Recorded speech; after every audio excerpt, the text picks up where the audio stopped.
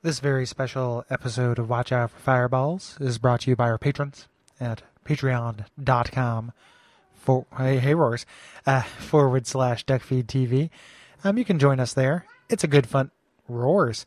It is a good and fun time, and you get cool stuff, and you can talk to us in Slack, which I know we keep talking about, but it's because we really like it. And we really like you. Even if you can't support us, we appreciate you listening. Thank you.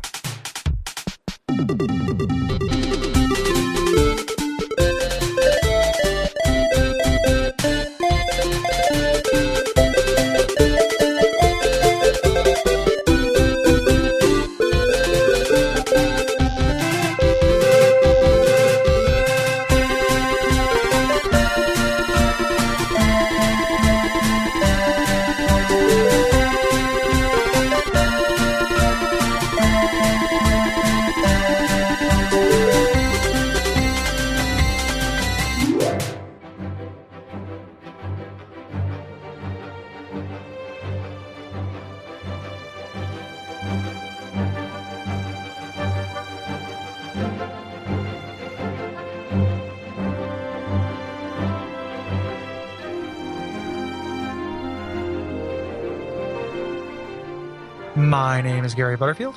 My name is Cole Ross. And you're listening to a very special Watch Out for Fireballs Survey Course 101 episode, as we do.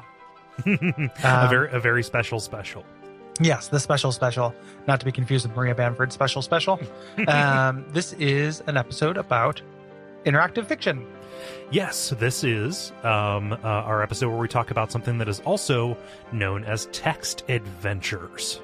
Yes. Yeah, and this is very different than, anybody who listens to the show knows that we like adventure games. But mostly we talk about graphical adventure games. Yeah. But this is something pretty different than that. And this is more related to things like Twine games or game books or choose your own adventures or visual novels, or even a little bit close to MUDs, even though that introduces like a multiplayer component that makes it feel real different. Yeah. So they're related to those, but kind of distinct from them. They're far more primitive in presentation, and they have a bunch of commonalities between them, but it all can be boiled down to games that are played in this call and response rhythm, where a scene or scenario is described to you, and then you respond by inputting simple sentences into a text parser. A lot like a game of Dungeons and Dragons without dice. You're being presented a scene by the DM, and then you say what your character does in it. These are usually very visually simple, but mechanically they've gotten really complicated as they're this real weird thing where it's like this offshoot, this evolutionary offshoot that I feel like has moved way longer than you would think. Moved further along and gotten more advanced than you would think. And for such a big part of games and games history, it's not... they come back every once in a while. Something will come back and be kind of a big deal, right? But for the most part, this is such a weird space commercially, and such an insular little community that it's fun to explore a modern, the modern look at it, and then it's also really important. But even outside of, unlike a lot of things that were really important to, games history, this one continued to evolve. I feel like more than maybe some other things. It's kind of Benjamin Buttoning or Merlining insofar as it's getting less commercially viable over time, but getting more innovative as it goes along. So as opposed to starting innovative and getting less so as it gets more commercial, it is exactly the opposite. Yes, yeah. It'd be like if arcades were just run by private clubs. Now, there were no public arcades. It was just once a year you could go hang out with 200 people at an arcade. That's what text adventures and interactive fiction is. I don't mean that to be dismissive. No, not at all. It's it's really cool. It's just super weird. Yeah. And I dig it, even though I don't dig everything about it. And we'll talk about all of that stuff. Yeah. It's worth noting that just like every time we cover a broad subject, this is not our area of expertise. This is a survey course. This is a 101 course. We're going to talk about it a little bit, but we're going to get some things wrong, and we also, we're going to give you the breadth rather than the depth of this. So if you want kind of more comprehensive detail, there are a lot of sources out there. Primarily, the one that has the easiest recommendation for me is the documentary Get Lamp, which is Creative Commons. So you can watch it for free online without feeling guilty. There's a YouTube that is the guy who made it doing a presentation at Google. So he does a Q&A at the end, which is kind of cool. And there's an impromptu laugh track because it's with the classroom. So you know when there are supposed to be jokes, because otherwise maybe you don't. I mean, if Steve Moretsky's on screen, that guy's a goofball. Sometimes, like, he's also like, he's very soft spoken. It's so and boy, like, you should watch that documentary, because it is like, if you like seeing like the thing I was talking about on Twitter, like, it is the kind of nerd you don't see anymore. And like, there's something it sounds mean, and I don't mean it to be. It's just like, there's like haircuts and mustaches and shirts that you just don't see very often anymore. And it's fun to watch them, and it's fun to watch them next to computers you don't see anymore. Like, I love looking at those spreads of just like, the dorks from MIT who made the first video, who created this homemade video game in their computer made for, I don't know, crunching spreadsheet algorithms. And just like this fashion wise and kind of design wise, it's really fascinating. Yeah, it's bizarre to think about just how short that history is, but how wide the gulf actually feels when you look at something like fashion, or just like design trends and stuff like that. There's an amazing guy in there who just looks like a great 80s or 70s nerd. And there's a part where he's talking about taking notes, and he says he's like, I like and his voice is higher than any dude voice I've ever heard, but he talks about how he really loves making his own maps and stuff. And he says, like, after you make a map, it's like you're just cutting another notch in the bedpost. And then he holds up this like 6-volume set of maps, like binders with maps in them. And it's so good. Like, what a funny metaphor to use. This is another notch in my bedpost. Oh yeah. Bam, map for Beyond Zork. Like, it's just, it's so funny to me. Like, I don't mean to be mean. It's just like that phrasing is very unfortunate. Yeah, and hilarious. It's endearing. Yes, yeah, it is super endearing. Like, it is these guys, and also like they're so like it's so clever. Like, doing this is something we talk about on the show a lot, is doing a lot with restrictions, and this whole genre is like a lesson in that. Like, that's a thing that this genre does, or this medium, I guess, does really well. Yeah, because there are tons of genres. There's a wide history. Yes. Of text adventures, interactive fiction. Again, we're talking about text adventures, although IF is the preferred term for this. Yes. Yeah. So let's talk about some history. Yeah. So you can't have IF without natural language parsing. The text parser is inextricably linked. Otherwise, you would just be picking options, I suppose. It would be like Wolf and White Van. Yeah, or it'd be like Twine. Yeah. And this kind of started back in 1966 with MIT creating ELIZA, which was a parser that would read your simple inputs and respond as though it was a therapist. I feel like we've talked about ELIZA on here before. Yeah. Because ELIZA's pretty interesting. The actual kind of something closer to a recognizable text adventure started with Colossal Cave Adventure, which is by Will Crowther. And he created this to be kind of closer to his kids. He had recently divorced and wanted a way to bond with them. And he was a caver. So he actually recreates Mammoth Cave with some kind of fantasy elements in it. Yeah. But weirdly enough, like, caving is so important to this. Like, it is such a big thing. And it makes sense, right? Like, you're exploring an area that has three-dimensionality, that has kind of cardinal directions you can move in. And is separated into kind of natural spaces.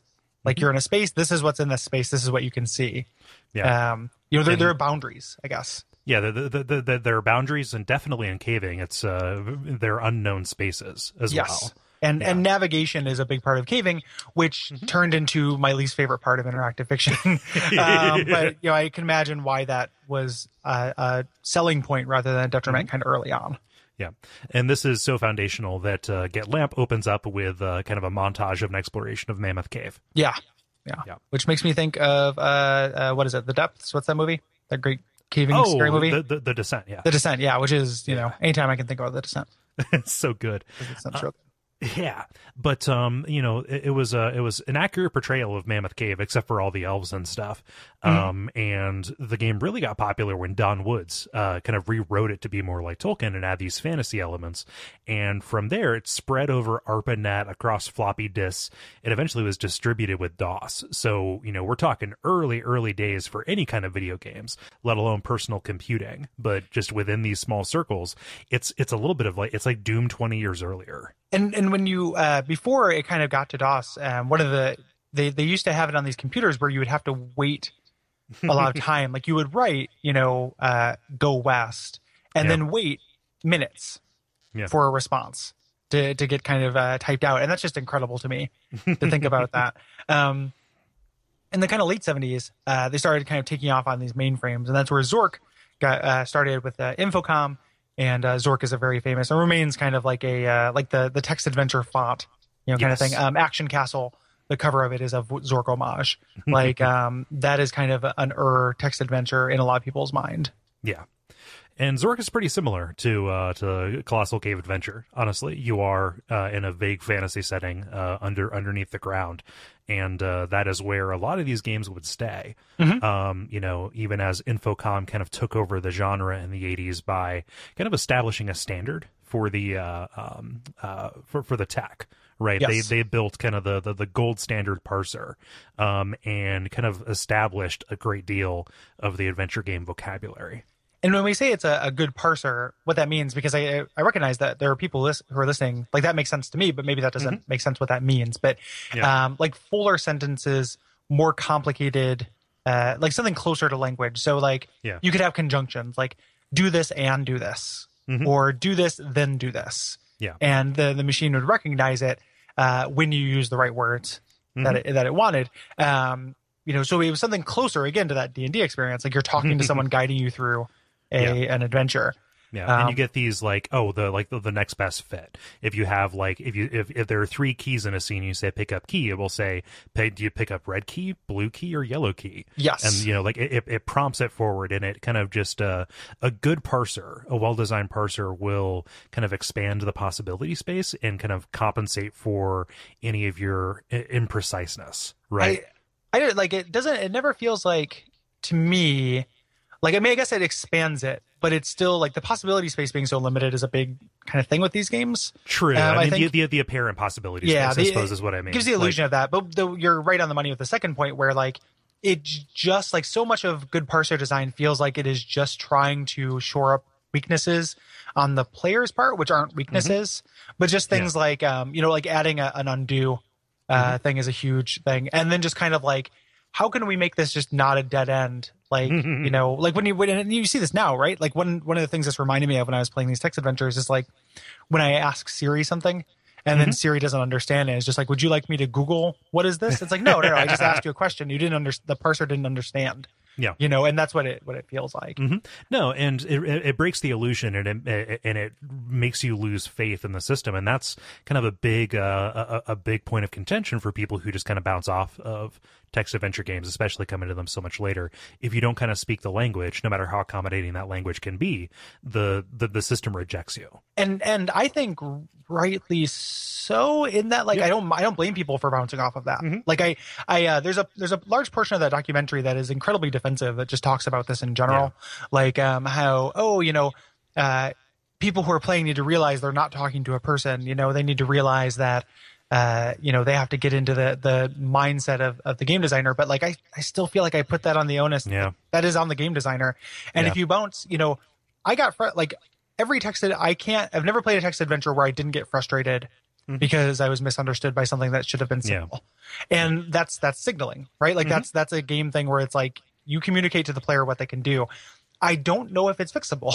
Like I think that's just an inherent weakness. It's not just like a fun quirk. This is something that is a problem with this medium that I don't think has been solved. And if that's a deal breaker for you, it's not for me. But if it's a deal breaker for you, I could never blame you in a million years. Like it's immensely frustrating to just be misunderstood, because it's one of the most frustrating things that can happen to you in real life, and it happens all the time in this game. It's like I'm going to go play the Yardwork Simulator. It's just it's that kind of experience at its worst. Yeah, it's at its worst, definitely. And I think a little bit of that. How much of that would be less frustrating if in every other part of the presentation the game didn't try and keep up the illusion that you were talking to somebody who was like speaking to you. Like when you succeed, and even sometimes when you fail, it responds in real human sentences. It's frustrating when the illusion breaks because it's broken. Yeah, and and you would give up so much by not doing that. Like if you didn't have it talk to you, you'd lose a lot of the personality and quirk, and that's a big drawing point for these games. Like it is kind of like a media, like where this is in the world makes so much sense. It's just so in its place. Like, oh, this should be something for like 4,000 enthusiasts, worldwide. Like it just makes sense, and that's an exaggeration, but something with the community and the competitions and stuff like that. Like they're just not very widespread, and it just makes sense that this is such a focused market, of people who like the thing they like about this enough to ignore the thing that is bad about it. Yeah. And I just, from my stance as somebody who like doesn't play an awful lot of these, but has really liked the ones that he's played. Again, I understand if somebody does bounce off of it, but it's not like okay, we'll get good noob. It's more of oh, that's too bad. Like there's some cool stuff here if you could get over that. Yeah, and I get over it too. Like I like interactive fiction. Like I'm talking about this like I'm talking about other people, but I like this definitely. Stuff. It is just I can't blame, more than most things I like. I can't blame anybody for just being like, why would I do that? And like. It is just one of the things that was really striking about the documentary to me was just the kind of hurt feelings of that, like the people who make these who are just like, oh, kids, you set them down, they've got an Xbox 360, they're not going to want to play this. And like, no, that's not what it is.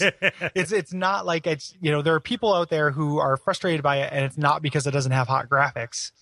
It's because, moving around in 3-dimensional space works really well with a 3D camera. Right. And a limited verb set in a way it doesn't with text and an unlimited verb set.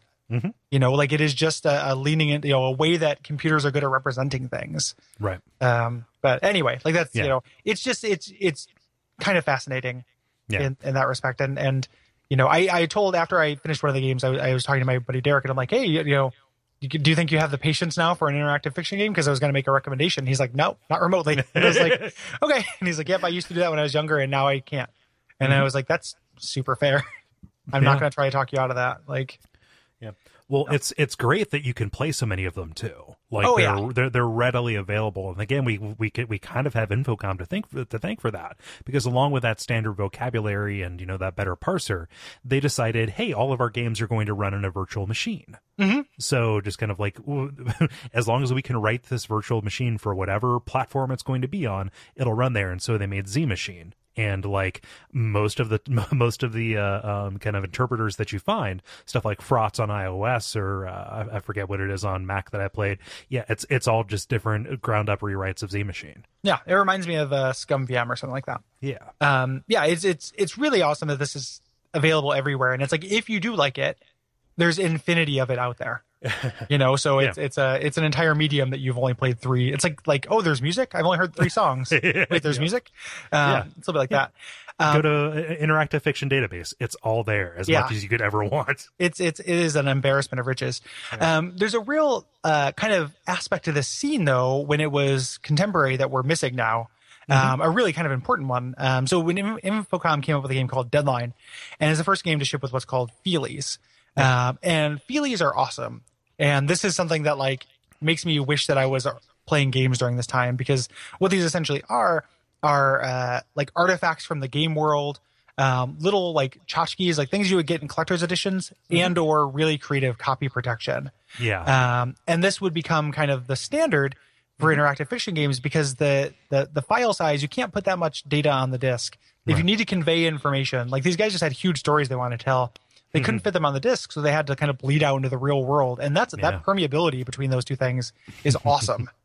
That's really, really cool. Stuff like maps for Planetfall. I ended up reading all of the material that came with that. It's like funny. It's so dense with jokes too. Like it just has like an entrance exam that again, it's 100% laughs. Yeah, it's the same thing. And when you're playing them now, look this stuff up, especially maps.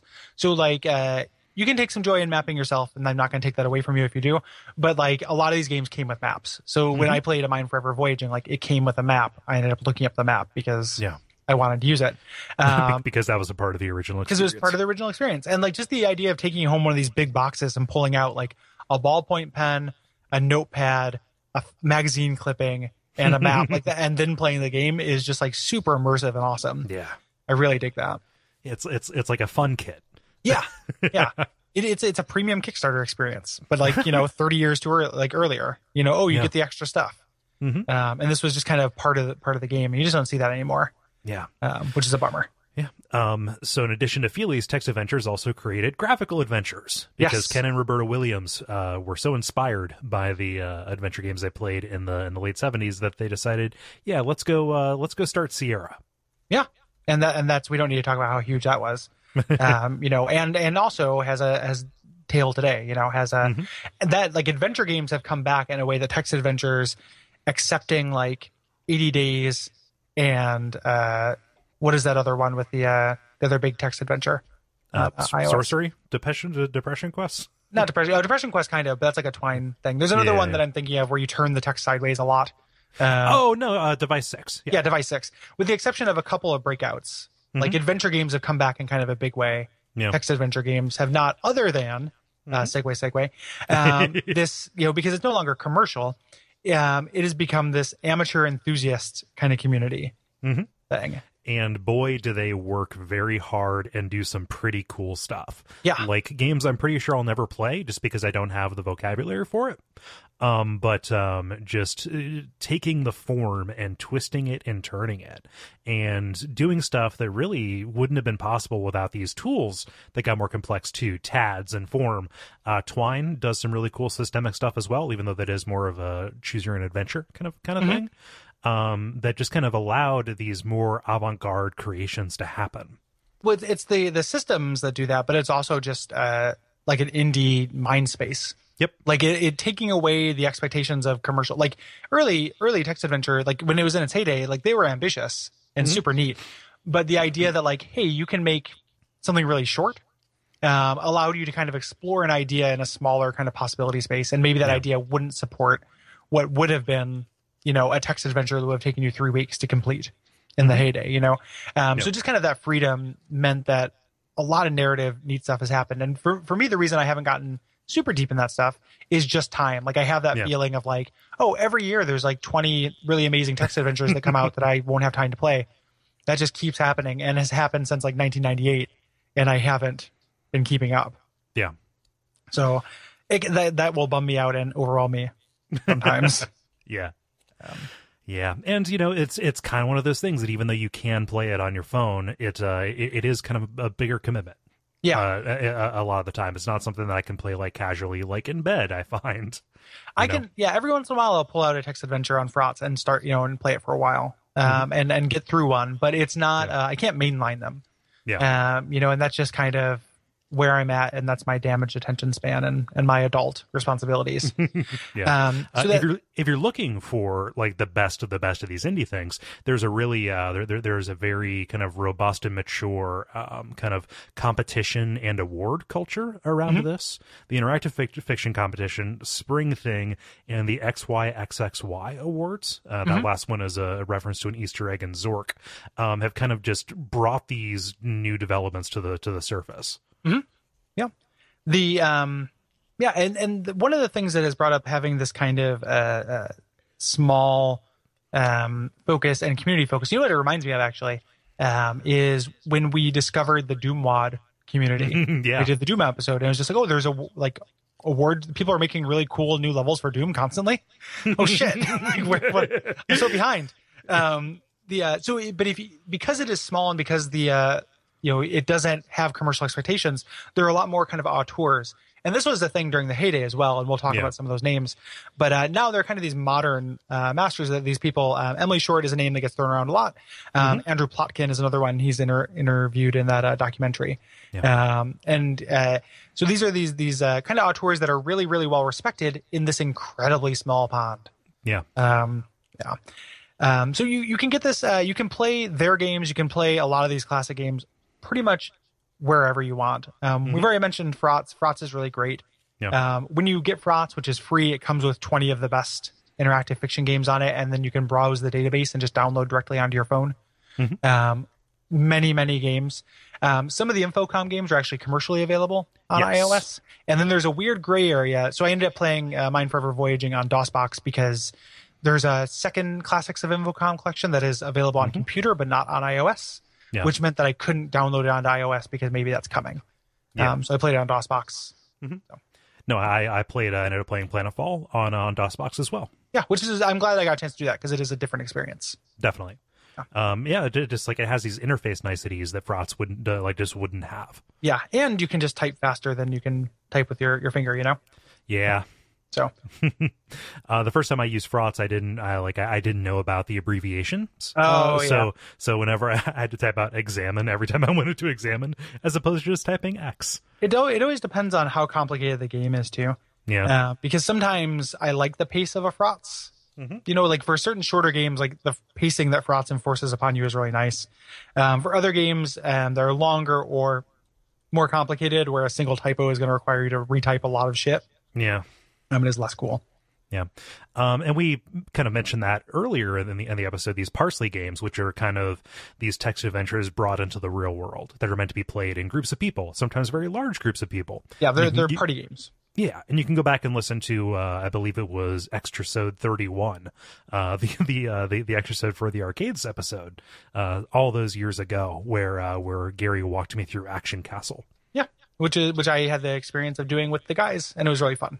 Brayden owns all those, and that's if we ever do DuckCon, we will definitely do a Parsley game with a room or two or three or all of them over the course of a weekend because they're really cool.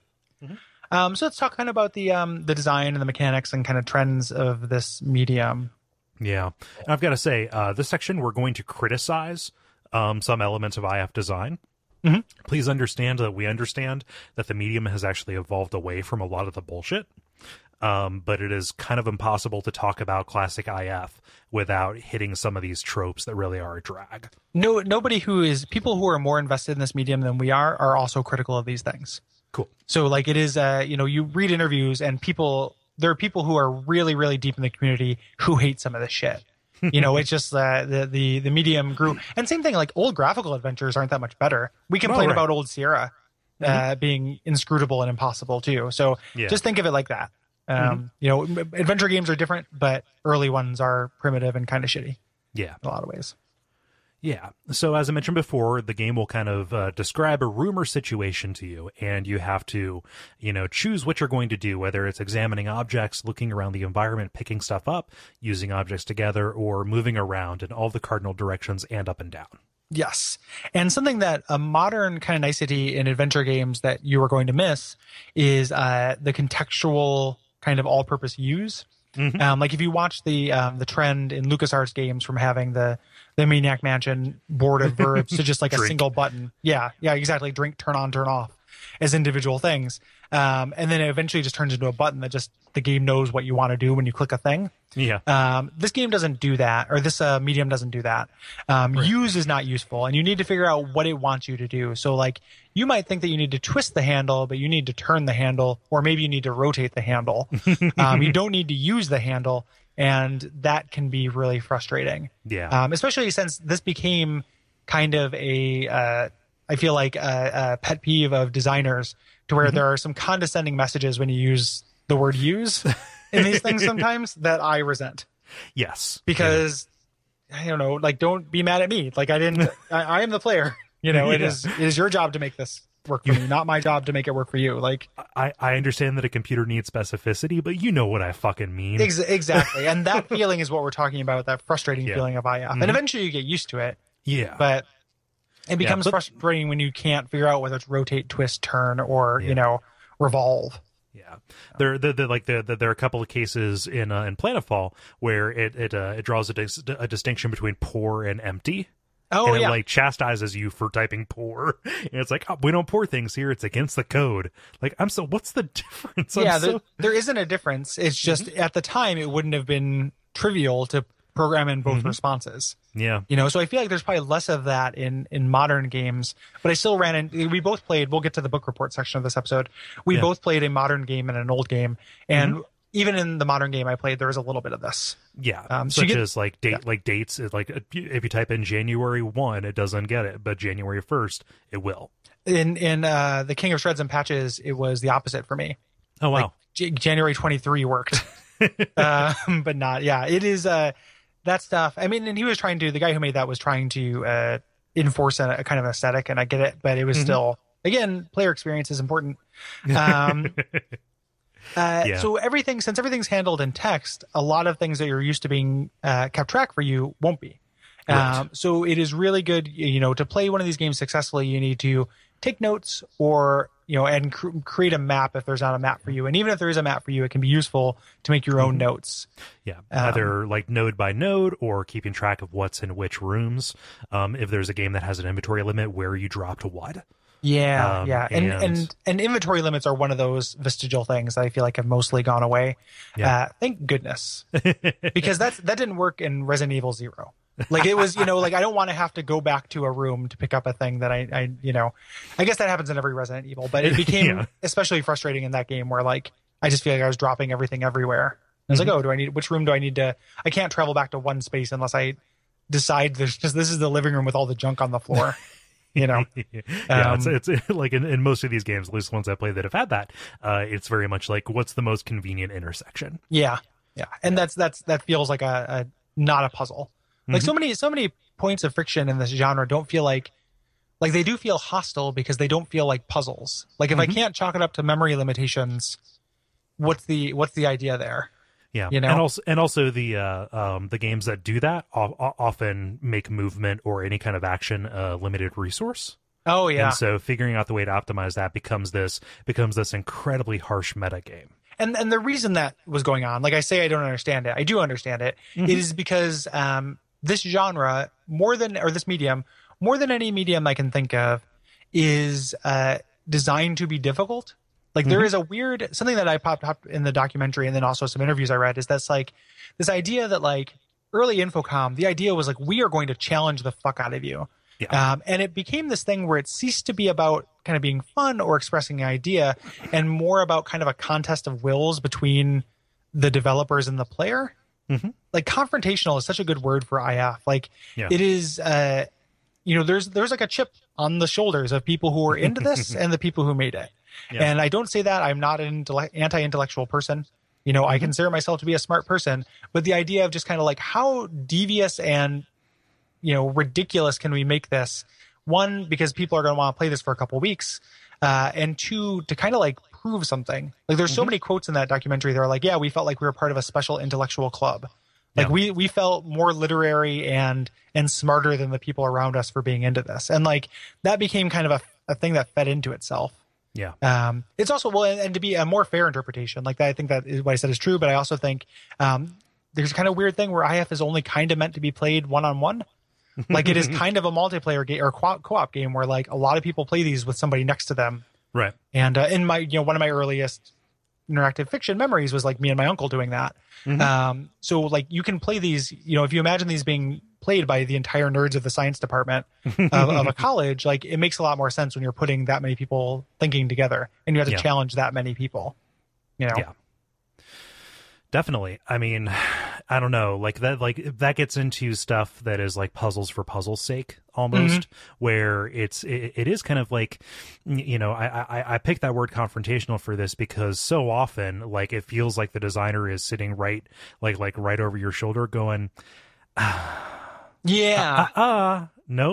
And I don't like, some people have more tolerance than that than I do, but I generally don't like that. Yeah. And I play these games in spite of that. My favorite ones are the ones that don't really feel like that. Yeah. And that even goes down to like IF creators, they're not afraid to make their games unwinnable. Right, they've got these gotcha puzzles that are in there, and again, this happens in graphical adventures. I'm not calling this out. A lot of games will just spring sudden death on you, but they're just horror stories about certain games, specifically from the Infocom era, where you wouldn't know you were fucked until right toward the end of the game. Yeah. Early IF is Infocom, and late IF is LucasArts. As far as kind of design, because it's moved away from this, and this is intolerable. Like it is such a bad idea, and it's just replay value. And again, just kind of like, nah, you weren't smart enough. And it's like, was I really not smart enough, or was I not like figuring out the way you specifically think?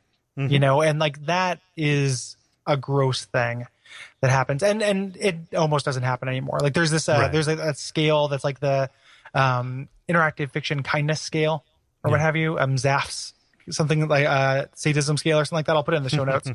Somebody made like the spectrum of how bad this can get, and it is interesting to read.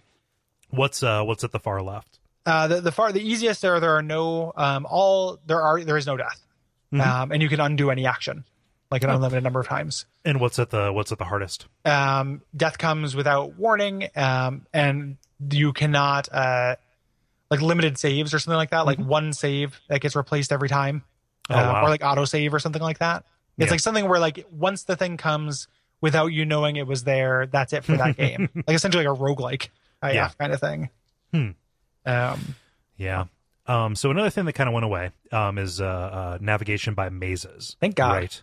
Yeah. And when you're talking only in text, this can get kind of tricky because spaces don't have to be logical. Yeah, there's a lot of like you can go north to an area, and then when you go south, you don't go back to that first area. And again, this became like I can get kind of not a puzzle. Puzzle's not the right word. It is like a challenge, but boy, am I not the right person to dig that kind of challenge. Yeah. Well, I mean, to bear the tabletop thing out, like Bad IF is like it's like running the Tomb of Horrors. Yeah, not Bad IF, but like archaic IF. Yeah, right. Yeah. Like a difficult, tricky IF game is like having a bad DM. Yes. Yeah, and those mazes again got kind of stuck in that like what feels to me like an intellectual insecurity pissing match thing, where it just kind of got more and more archaic and complicated to challenge these really hardcore people, and then it all of a sudden makes sense why this genre went away. You know, so and if you like that, that's great too. Like I know that there are people who really like navigating mazes and everything, but to my mind, it always felt like it was testing my patience more than my intelligence. Yeah, and that's a blanket statement of the things I don't like in the genre. Like if you're testing how smart I am, or how logical I am, or these intuitive leaps, or how observant I am, great. If you're testing how patient I am, I'm not interested in that. Yeah. Nobody got time for that. So, but mazes, like again, mazes have mostly gone away, and good interactive fiction can contain mazes, but when they do, it is something where there's a gimmick. Like you get the maze and then it becomes trivial. Like it's like, oh, I can just solve this in 2 moves because I figured out the thing. It's not actually a maze. Yeah. And that's a-okay. You know, that's more just like a puzzle. Yep. And we talked about the inventory limitations. Time limitations are a big deal as well. You know, either actions or movements, things like that. Again, here with Planetfall, there's a timer in the upper right that kind of ticks as you do stuff. Yeah, and I have real mixed feelings on this too. Like it's not something I really even like in graphical adventure games. You know, it's like this a way to try to bring a sense of urgency to something that is a more stately kind of turn-based thing. You know, it's as if the entire game ran on the Tomb chapter from Gabriel Knight. You know, where it's like I'm not super into it. And it definitely discourages the way that I want to approach this kind of game, which is, you know, leisurely. I want to read all the stuff you wrote. Exactly. Yeah. Right. I want to see as much of this as I can. And sometimes it may take me walking back and forth between these 2 rooms. And I can see a use case where the designer is saying, okay, go ahead and do that, but then reload your save so you can take the optimal path. But I'm not interested in executing it perfectly. I'm interested in understanding. Yes, me too. And it is, you can, that sense of urgent, like there is, the alternative is the dissonance that comes from projecting a sense of urgency with the text, making the player really feel it, but having no teeth there. But I just, like, that's imperfect too. I just think it's preferable. Right. You know, I would rather have there be less teeth than super sharp teeth when I'm playing, you know, when I'm sticking my hand in the mouth of a crocodile. Yeah. Or like this one's corked. This one, probably we won't be so lucky next time. I'd rather have it be corked. For sure. Or like selective corking. Yes, right? Yes. Just where there are like sequences where, you know, it's testing your understanding of a space, or, you know, like, yes, we'll give this teeth, but there isn't some kind of cosmic clock that's counting down. Like I didn't even like that when that happened in Fallout. No, and that's why it was patched out. You know, like it's like the later versions of Fallout, they got rid of the ultimate timer, the super timer, which was smart. It is the thing about the selective quirking, though, is that during those moments where it is really tense, when you start wrestling with the parser in those moments, it goes up to 11. Like if the game is doing everything it should be doing to be successful at creating the feeling it wants to make you feel, and then rotate, not revolve, and that takes a turn. For me, when you have limited terms, that's incredible. That's you fumbling with your keys. Yeah, I guess. But then you run out of time. Like, I have to be able to make it. If I'm the person who dies fumbling with their keys to set up for, am I setting it up for another player or something like that? Like, I'm the only person here. I have to get through it, Kind of later and interactive fiction games introduce these NPC interactions, which has kind of dialogue puzzles in the mix. And this, it should be obvious that this is way more complicated than just interacting with objects, keys, and locks and stuff. So figuring out kind of who to talk to, what to ask them about, how the game wants you to parse asking somebody about something is really challenging, because in dialogue, it feels even like there's more limited possibilities. Yeah. And that it becomes less about these kind of finding objects and more about finding these facts. But again, keep in mind, like, there's probably a lot of things you want to know from somebody inside this world. Yeah. I'm sorry, you might have to ask somebody else. Yeah, exactly. Like some kind, or I can't tell you anything you don't already know. Yeah. Well, no, you definitely can. I know that this is just the message that they put in as a placeholder. Yeah. For when I type something you didn't recognize. And again, it's the illusion. If it's not perfect, then it will feel completely artificial. It's an uncanny valley thing. It's like how you can do a computer graphic version of a room and it looks like indistinguishable from a room, but then when you put a person in there, it's like, ugh. It is an uncanny valley thing with human interaction. And there are games that do this really well. The King of Shreds and Patches, which I'm going to talk about later, like, does this really well. Yeah. I think their interactive stuff, their dialogue stuff is actually great, and they handle it as well as I've seen it handled. Yeah. So, and that's gotten better as the engines have gotten better, and especially as storage space has gotten just kind of more abundant. Early games that had NPCs, the interactions had to be very shallow, especially if they had a bunch of them, because dialogue takes up a lot of space. Yeah. that space that could be used to describe another hallway in a maze. Yeah, or or just put in a couple other mazes. What about some teleporter traps in that maze? And all these assumptions that we've talked about here, this kind of literacy of the basic form, experimental IF plays with those and subverts them and throws it out the window. Yes, which is what happens when you have a medium that is like made by fans and for fans. Yes. Which is cool. Like there's a basic assumption that you are familiar and dig this stuff and beat your head against it when you play these kind of new games. So that gives them immense amount of freedom to do cool shit with it. Again, that doesn't necessarily make sense though if you're not one of those people right. who went into it knowing it. So yeah. So we have 4 games that we're going to talk about. We each took 2, one old and one relatively new. Gary, do you want to take this moment to kind of talk about some stuff that almost made the list? Yeah, let's do that. And let's talk a little bit about our history with the genre. Let's say what we're going into this with. And this is going to kind of overlap, but it's worth pointing out. So there's a bunch of different kind of games that we thought about. As we mentioned, one old, one new was kind of our place we came from.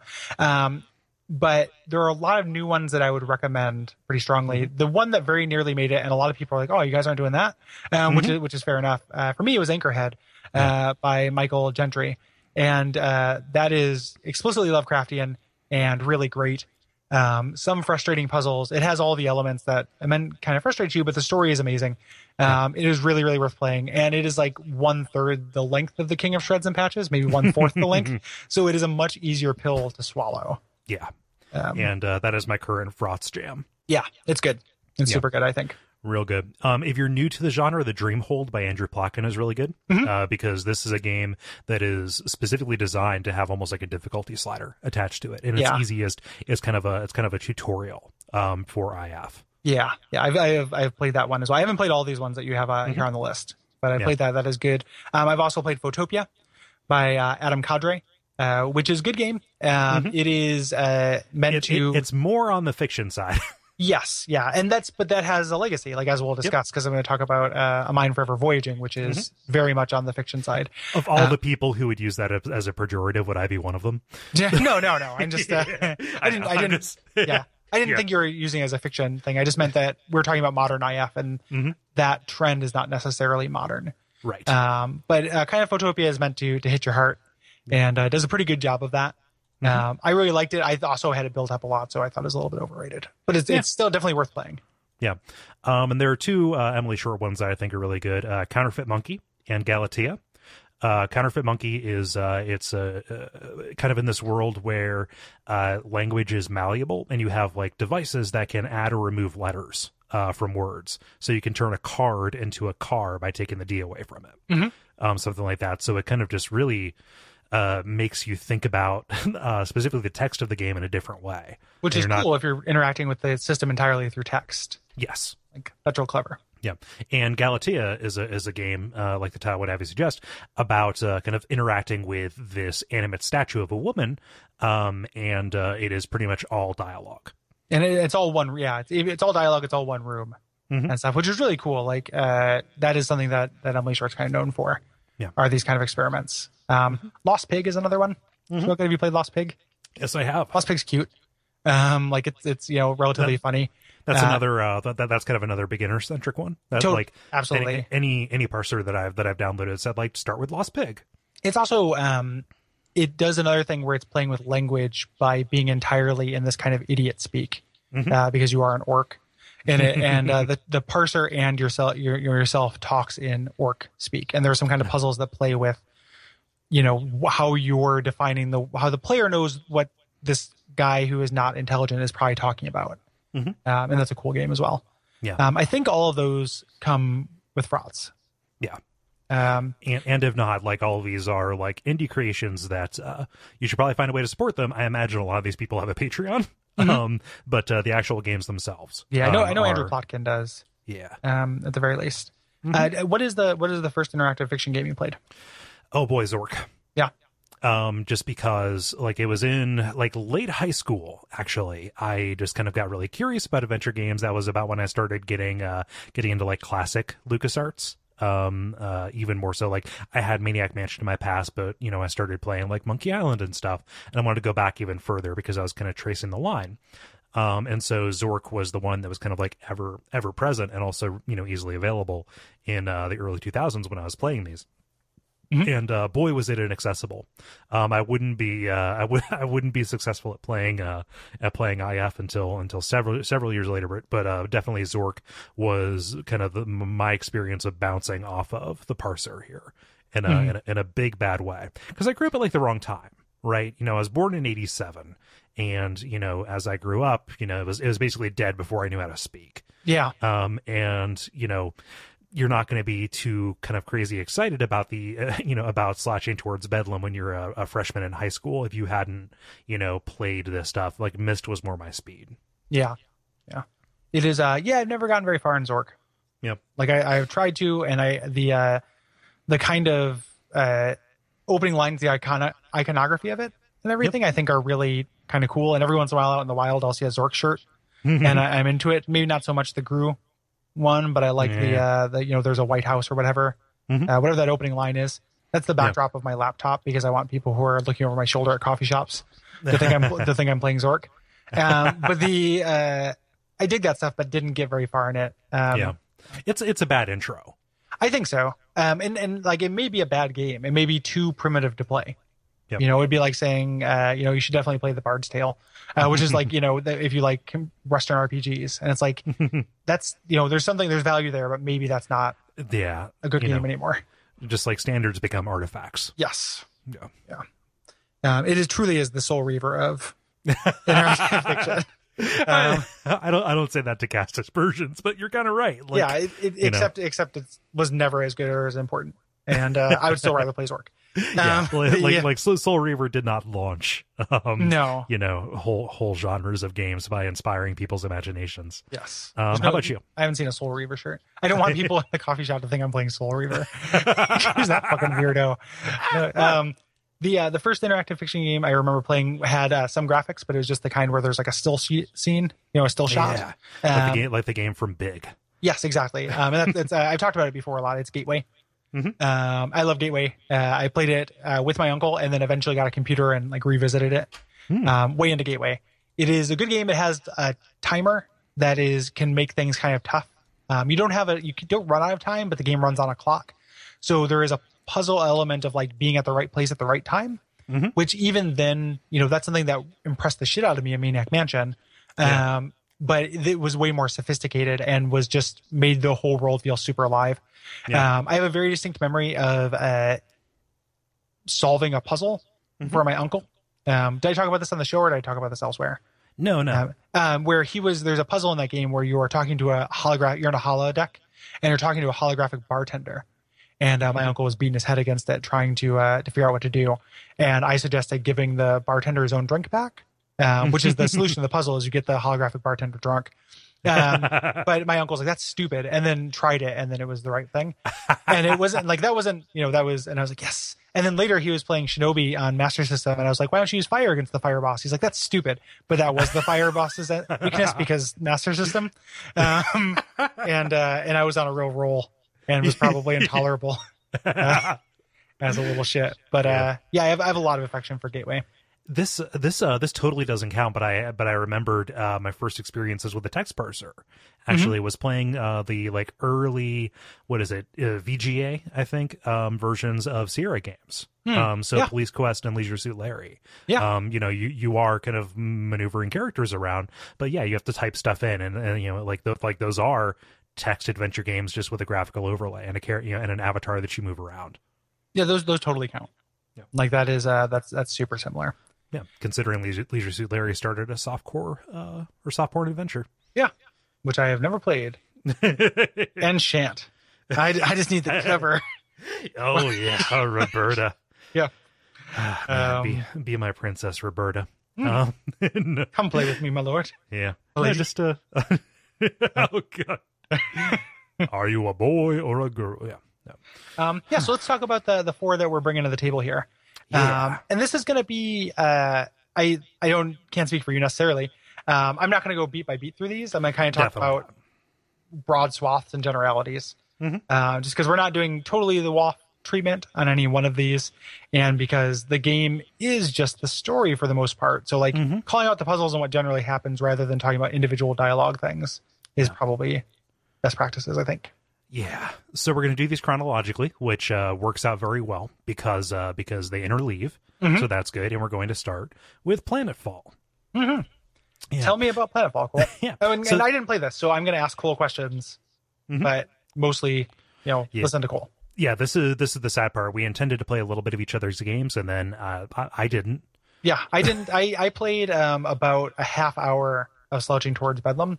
But instead of doing that, I took that time I had budgeted and played Silent Hill 1 to prepare for the next Watch Out for Fireballs. Yep. So, and also the King of Shreds and Patches, when it says it's novel length, it's true. So it is one of the longer games I've played in quite a while.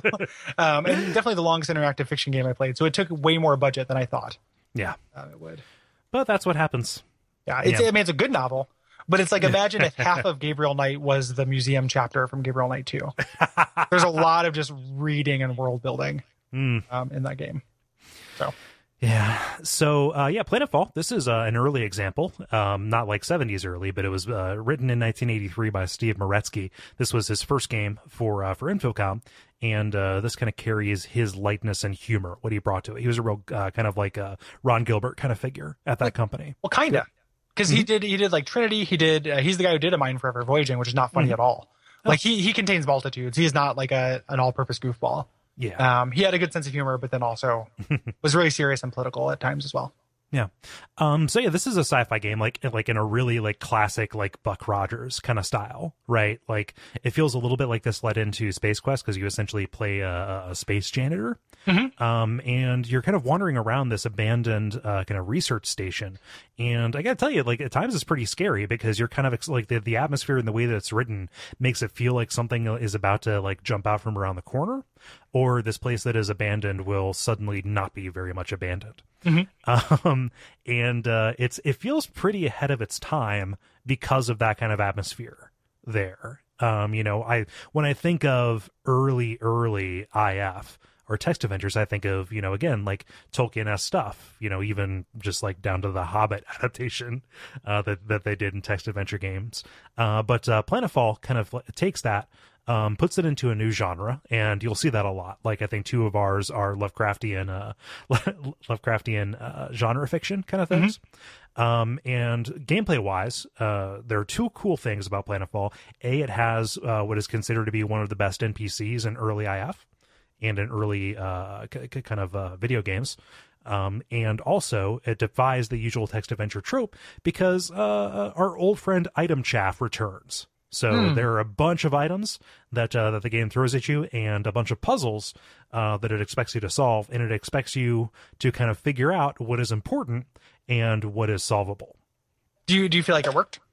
Not like particularly, no. Did it feel like shitty red herrings, or did it feel cool? It's like there are times when it does work, like when you're in a when you are in a like supply closet and some of the equipment is obviously broken, and it's like, okay, well, I'll take this. Sometimes it just gets you to waste turns on stuff that you obviously can fix. So it very much does feel like it is trying to get you to save and reload a lot. So it is mostly not as successful. Yeah, it seems like that runs contrary to having the time limit. Right. Yeah. So what about the story? Yeah. So you start out on the ship that gets blown up, and before it gets blown up, it's kind of a relief that you do end up escaping, because your commanding officer Blathers is kind of like hemming you in. You can't explore this ship because he's a real like Colonel Clink kind of figure, keeping you in check. But pretty soon, like I think like 3 turns in, the ship is hit by some missiles, and so you have to escape in this pod. And it really introduces the you just kind of like, I'm gonna say bullshit, and that's totally like probably unfair, but just like you walk in and you have like a turn to maybe get in the safety net, but you have to figure out like, okay, it's not wear safety net, it's not use safety net, it's like move on to safety net or something like that. Otherwise, when it ejects, you're going to hit against the wall and break your neck. Bummer. So you have like 2 turns to figure out what this is, and when you land, you only have a couple of turns to figure out the order of operations for opening the door and getting out of the pod. And God help you if you don't take the survival kit, because that has the nutritive food goo that you need in order to feed yourself until you can unlock the galley. Do you have a timer that is like a food and water timer as well? Oh yeah. They're like hunger is a definite one, and you'll die. You also have a sleep timer, which is super annoying because as you go along, you'll get the little message like, oh, you're getting you're getting sleepy, you're getting faint, all those kind of things. And if you do, if your sleep timer runs out, you don't die. You just kind of like fall over. But every time you sleep, you drop all of your shit. Oh no! So if that happens when you have full inventory and you drop everything down, you can't type get all. You have to remember what you had on you when this happened. Oh, that's bad. Yeah. I don't like that. Yeah. This is like when I say this is early. Yeah. It's like super mechanical, and there's a bunch of stuff that really doesn't feel like it works that well together, because like I want to explore this. Like it's a really interesting world, this ruined station, right? Mm-hmm. Yeah. But you have those timers, and you're kind of set free in this mostly abandoned place, where there's a whole bunch of equipment that you have to repair, and kind of whole areas of the station that you can't get to unless you find these cards. So the first order is to find these key cards, and you're looking for the administration buildings in order to dig through desks and get them. There's a big fuck you puzzle where you get a ladder to help you cross a gap, but if you don't remember to extend the ladder, it just drops. Oh geez, and then you just lose the ladder. Yeah. Oh boy, that's rough. Yeah. And around this time, you end up activating this robot that just kind of fell where it was standing, and this turns out to be Floyd. Okay. This is the aforementioned really good NPC, and they made a conscious decision. Like, instead of putting in a bunch of shallow NPCs, they're just like, villagers who say, please save us from the so-and-so. Like, he has a whole bunch of dialogue. I think it ends up being like 10 written pages, which is a really big deal. Like, that's more than any other game had given to a single character, let alone any all the characters combined. But mostly he's comic relief. There are a couple of poignant moments, but he's like a wackiness delivery method where, as you move into a new place, when he follows you in, he starts doing like what are essentially idle animations. Okay. And he just says, oh, he pulls out a crayon and starts writing his name on a wall, or stuff like that. He responds to the things you do. Like if you type save, he says, hey, are we going to do something dangerous? That's pretty fun. I like that fourth wall shit. Yeah. It's real good. But once you kind of wake him up, he'll start giving you like a little bit of information about the station as it goes. A lot of the puzzles revolve around repairing this equipment, and with this actually gets you different endings as well. Okay. So depending on how much you do, like there's a straight line path that you can take without repairing a whole bunch of stuff that leads to kind of everything being doomed. You finish the game, but it's not really like that successful of a completion. If you do bring all the systems back online, it gets you the best ending where you're crowned king and the redhead kisses you and all that. Are there gradients between those two things? Yes, there are. Okay. Yeah. But I ended up getting I kind of deferred to a guide toward the end because I died so much. It's like I need to find a path through this. So I ended up getting the best one, which is really, really wish fulfillment-y. But repairing a lot of these systems around the place kind of involves like stuff that's not really that logical. Like there's like the comm system, you have to power it by dropping in certain chemicals to power the batteries, and this involves walking across the entire map for a random number of times, anywhere between 2 and 3 actually. And walking across drains a significant portion of your health. Okay. And you have to make a note of or memorize which color of light was flashing. So when you go to the dispenser with your flask, which you can only empty but never pour, then you have to walk it all the way back. And so, if you haven't opened the kitchen by this point, then you're fucked. Okay. Yeah. That sounds bad. Yeah. This is kind of a medium-sized world for IF2. Like I've seen bigger maps for a lot of this, but there are 2 bases. There's one that's kind of like crew quarters, and the other one that's the Lawanda complex, which is where all the labs and stuff are. And something else that it does that I forgot to make a note of here is that all of the text that you read is in kind of this pidgin language.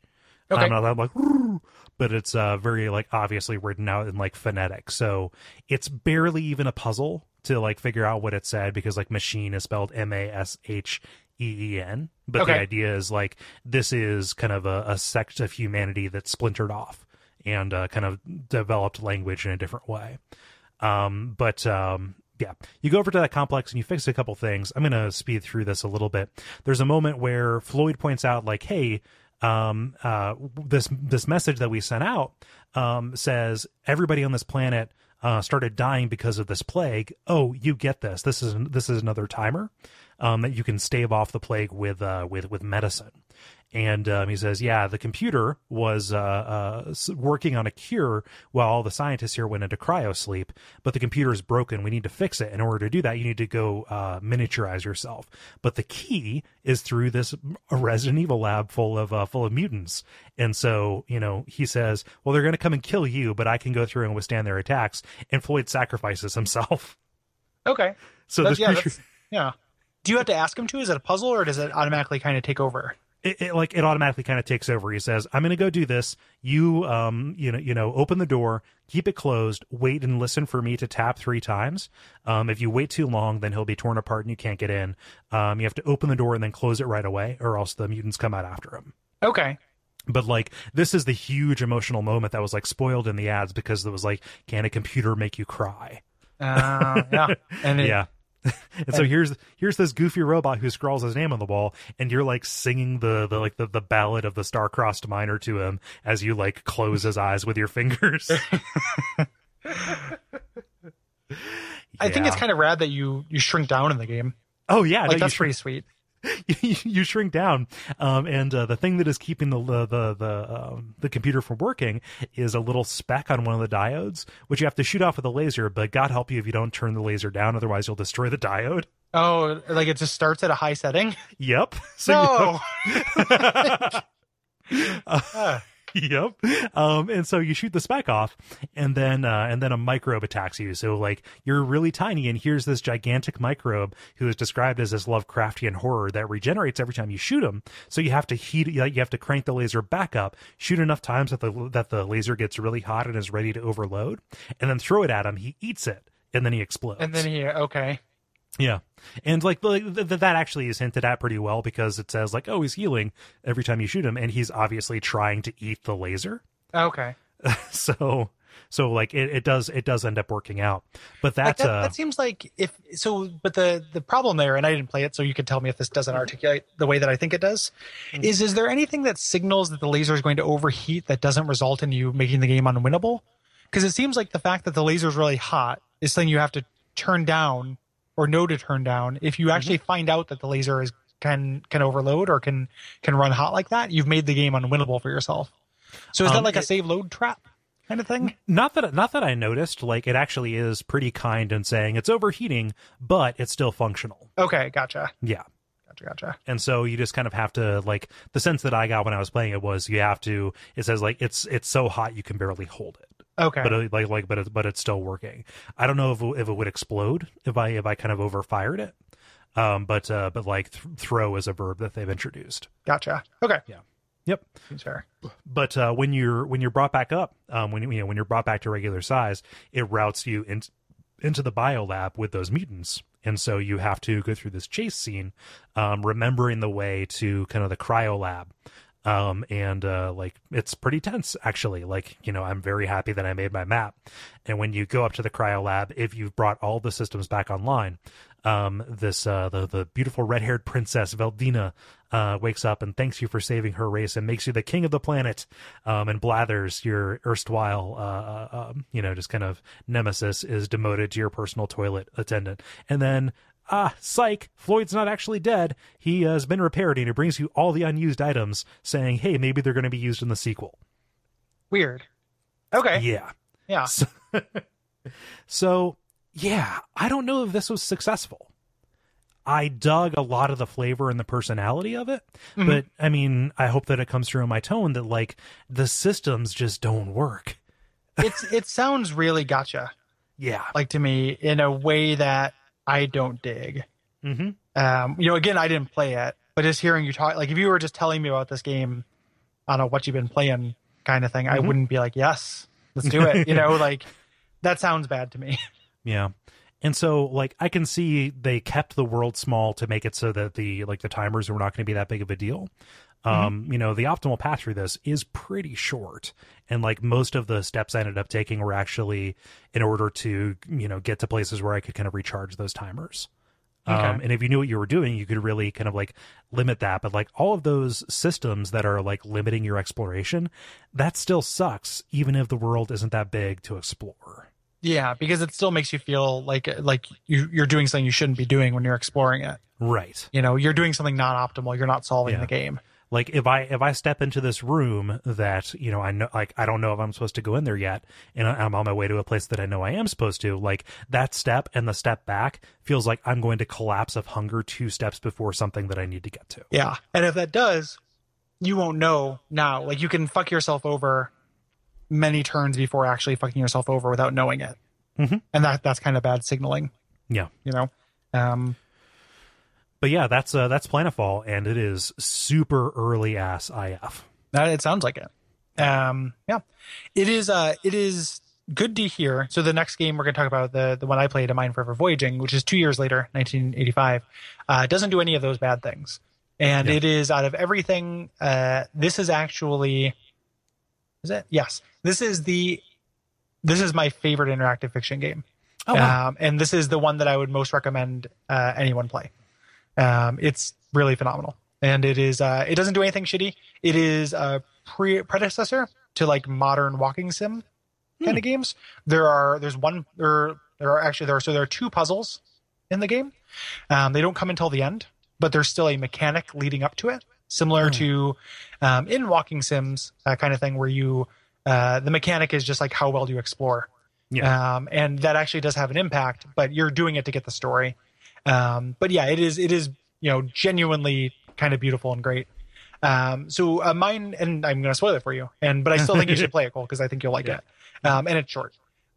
So Mine Forever Voyaging is the other side of Moretzky, and I know he did other games where this is the case, and this is meant to be like a really scathing kind of polemic. This was 1985. He's kind of in the depths of Reagan America, and the idea here is you play somebody who has been digitized. You've been kind of transcended or singularityed. You are now a computer. And the short story of how you got there, I'm sorry, let me retake that, because you were never a person. You just think you were. You are an AI. And the story of that is in one of the feelies that you get with it. The reason it's not presented in the game, and that's why I was confused for a second, but I did you can read the short story online. And you work for an institution that is doing research on something called the Plan. And the Plan is a political movement. And you get into this, and it's up to you to kind of, you have different modes. When you're in computer mode, you just kind of transfer your consciousness to different rooms in this facility. Oh, wow. And you're just like, go to this room, and then you see what's in the room, but you can't really interact with things, because you are just a camera on the wall. But you can find these databases. You can go into the library and read like news stories and stuff. And you kind of learn that, economically, the United States is not doing great. And there's this plan that has a lot of kind of hallmarks of weird kind of Reagan Thatcherism and is resonant today. So these kind of, we need to close up our walls for immigration. We need to deregulate business, things like that, like very conservative kind of ideas. And approval is just going through the roof. Like people are into the plan. You find these kind of polls and stuff. And you're this researcher, and your creator says, hey, we have a simulation. It's 10 years in the future from now. We want you to check it out. So you go into simulation mode, and it is this small town called Rockville, South Dakota. And you just are there to explore this town. You are simulated. You have a wife, you have a family in this town, and it is like a fully functioning kind of small town. The game takes place in the future. It's like 2030. But it still feels pretty normal at this point. Yeah. And you have the main mechanic of this game is turning on and off a like recorder. So you go around saying like record on, record off, and you have a limited amount of space on your tape before you have to go back into the real world and empty it. Oh, so that's your resource. That's your resource. Well, there's also the game runs on a clock. And that's more just being there at the right time to do things. So, your wife is home or she's sleeping at certain times. Or so it's like a Last Express kind of thing. Yes. And the first time you go in 10 years in the future, you are just meant to kind of capture, and things are going like really well. You go through and it is, jobs are up. Everything is going pretty good. And you get this sense of this town. Like the town is huge, and you have this real like, oh, I'm going to go record myself go to the zoo. I'm going to record myself going to the movies. I'm going to record myself reading a newspaper. They give you a suggestion of actions that you can take. He says, like, here are some things I would try to do. I think you have to do, there's some kind of encounter that's like, how many pertinent things that I capture? I don't know if they're weighted differently or anything like that. There's kind of some behind the scenes stuff I don't know. Eventually, after you capture enough stuff in 10 years in the future, you come back and, your creator, this guy who is more or less your father in this, is you, and you can find out some stuff about him. He is kind of a liberal pinko guy, and he says, well, let's dig a little bit deeper. And he sets it up to send you 20 years into the future. Oh, wow. And you start, essentially what the game is you jumping 10 years into the future and seeing the result of this plan that had kind of short-term gains destroy the world. In this town that you've spent all this time getting to know. So you're 20 years in the future, and you start seeing the idea is what the game wants you to figure out is, how can I, with a limited amount of storage space, how can I check the pulse of this world? And you do it through really cool things. Like you do it by going into a church, and you do it by watching a movie, and you do it by reading a newspaper, and you do it by checking in with your wife and seeing how she's doing, seeing how family is doing. Just like checking on the culture and the economy to see what the ripples are. Yes. From this current movement in a small town. in like on the ground floor.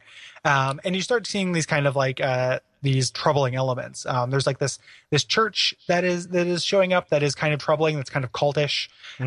There are more and more kind of government kind of check-ins. Like there's this enforcement kind of thing, and you can if you're at home at the right time, or if you spend enough time like talking to your wife, they bust in and kind of search your place really roughly, and then apologize. And then 10 years in the future, they don't apologize. They like yell at you. And 10 years in the future, that it gets worse. So you're just kind of charting this decline.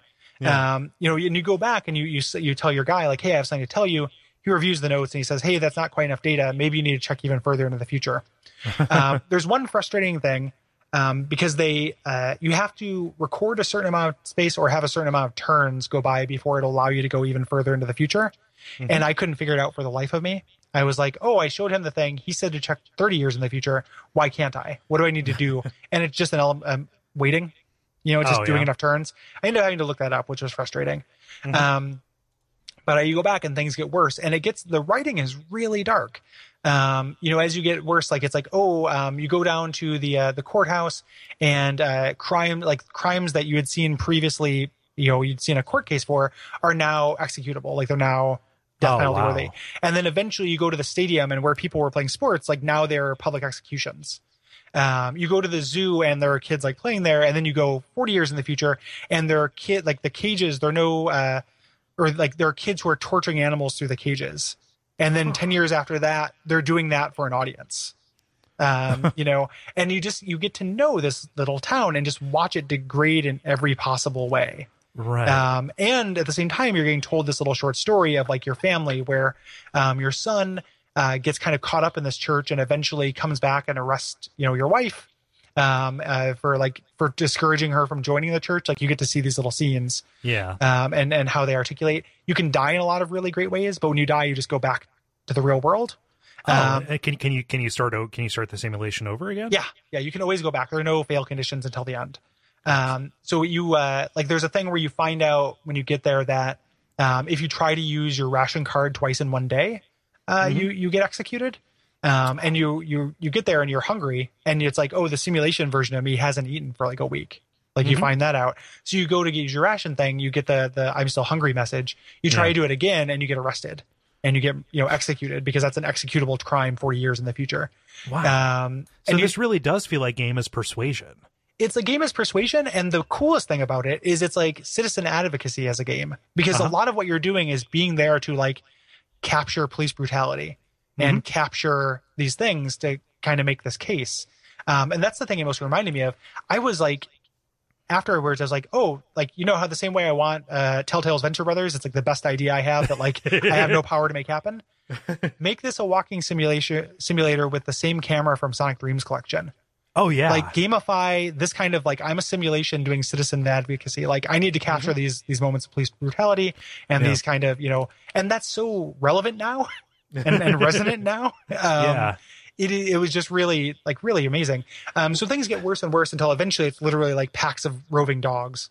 And you find a sign where it's like, this is, this family's territory. All outsiders will be shot. Things like that. And things have gotten so shitty. You go back, you tell your guy and he's like, okay, this is enough information. I'm going to Washington. You wait around for him to get back eventually. And the government actually shuts down, starts putting the facility on lockdown. It's like, hey, we're doing this. Like that has been faked. This is liberal, we can't let this get out. This is the liberal media. And there are kind of 3 puzzles that happen here. And they're really cool because it does one of my favorite things, which is take the verb you've been using the entire game and recontextualize it. Okay. So you are now doing things as the computer. So when the government agent is threatening your boss, you need to be there and you record it. So this thing that you've been sent just to go into the simulation and record things to send your boss, you never, like, you have to make this intuitive leap that you can record as the computer as well. Okay. So you record that and you get like evidence of the government official threatening him. Like threatening him and doing the cover up. Yes. Yeah. Threatening him and doing the cover up. Yes. And then, so you have that footage. They actually send some people to go shut you down, the computer. And the way this is pretty non-intuitive actually. And I used to walk through here. The way that you, stop them is turning off the ventilation. So you make them all asphyxiate while they're trying to shut you down. You ghost trick it. Yeah. And, but then ultimately what you do is you interface with the news network and project to the world, that the government is trying to shut this down and this is what we're going to do. And then your dad or your father is just like, this is you've done everything we can. Like, you are a great human being, here. And he uploads you into a version of the simulation that is like, with the new data, that is a utopia where you will spend the rest of your life with your wife and family. Oh, that's heartwarming. Ultimately going off into space. Like, it is, the first kind of commercial space flight. You end up becoming like wandering the universe and stuff. It's really touching and great. And just that idea of like, my job is to observe and see how this world changes in this kind of confined space, but chronologically was really ahead of its time and cool. That's great. Like, I loved it. I'm kind of over AI narratives right now. Like Soma didn't really do anything for me, but like this sounds great. It was really good. Yeah. Like, it is, it was really, really ahead of its time and is kind of an unqualified recommendation for me. Yeah. Like, it is really playable. It doesn't do, like, there's so little inventory. There's like one annoying thing where when the world is getting bad, but isn't quite post-apocalyptic, like Fallout style, you can get mugged. If you get mugged, you lose the keys to your apartment, which cuts you off from checking in on your family. Oh. So you miss the big scene where your son comes to arrest your mom. And I think that's probably worth like, a large amount of atrocity points or however many points you have to get to convince people. But there are always other things you can do.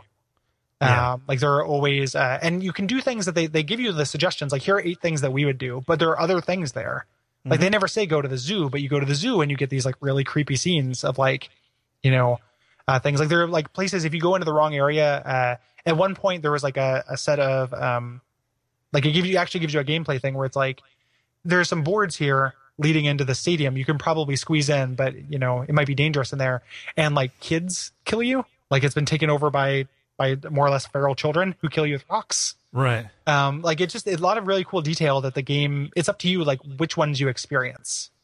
And it just feels like a really good way to do replayability as opposed to just making me fail and kind of shuttle run it.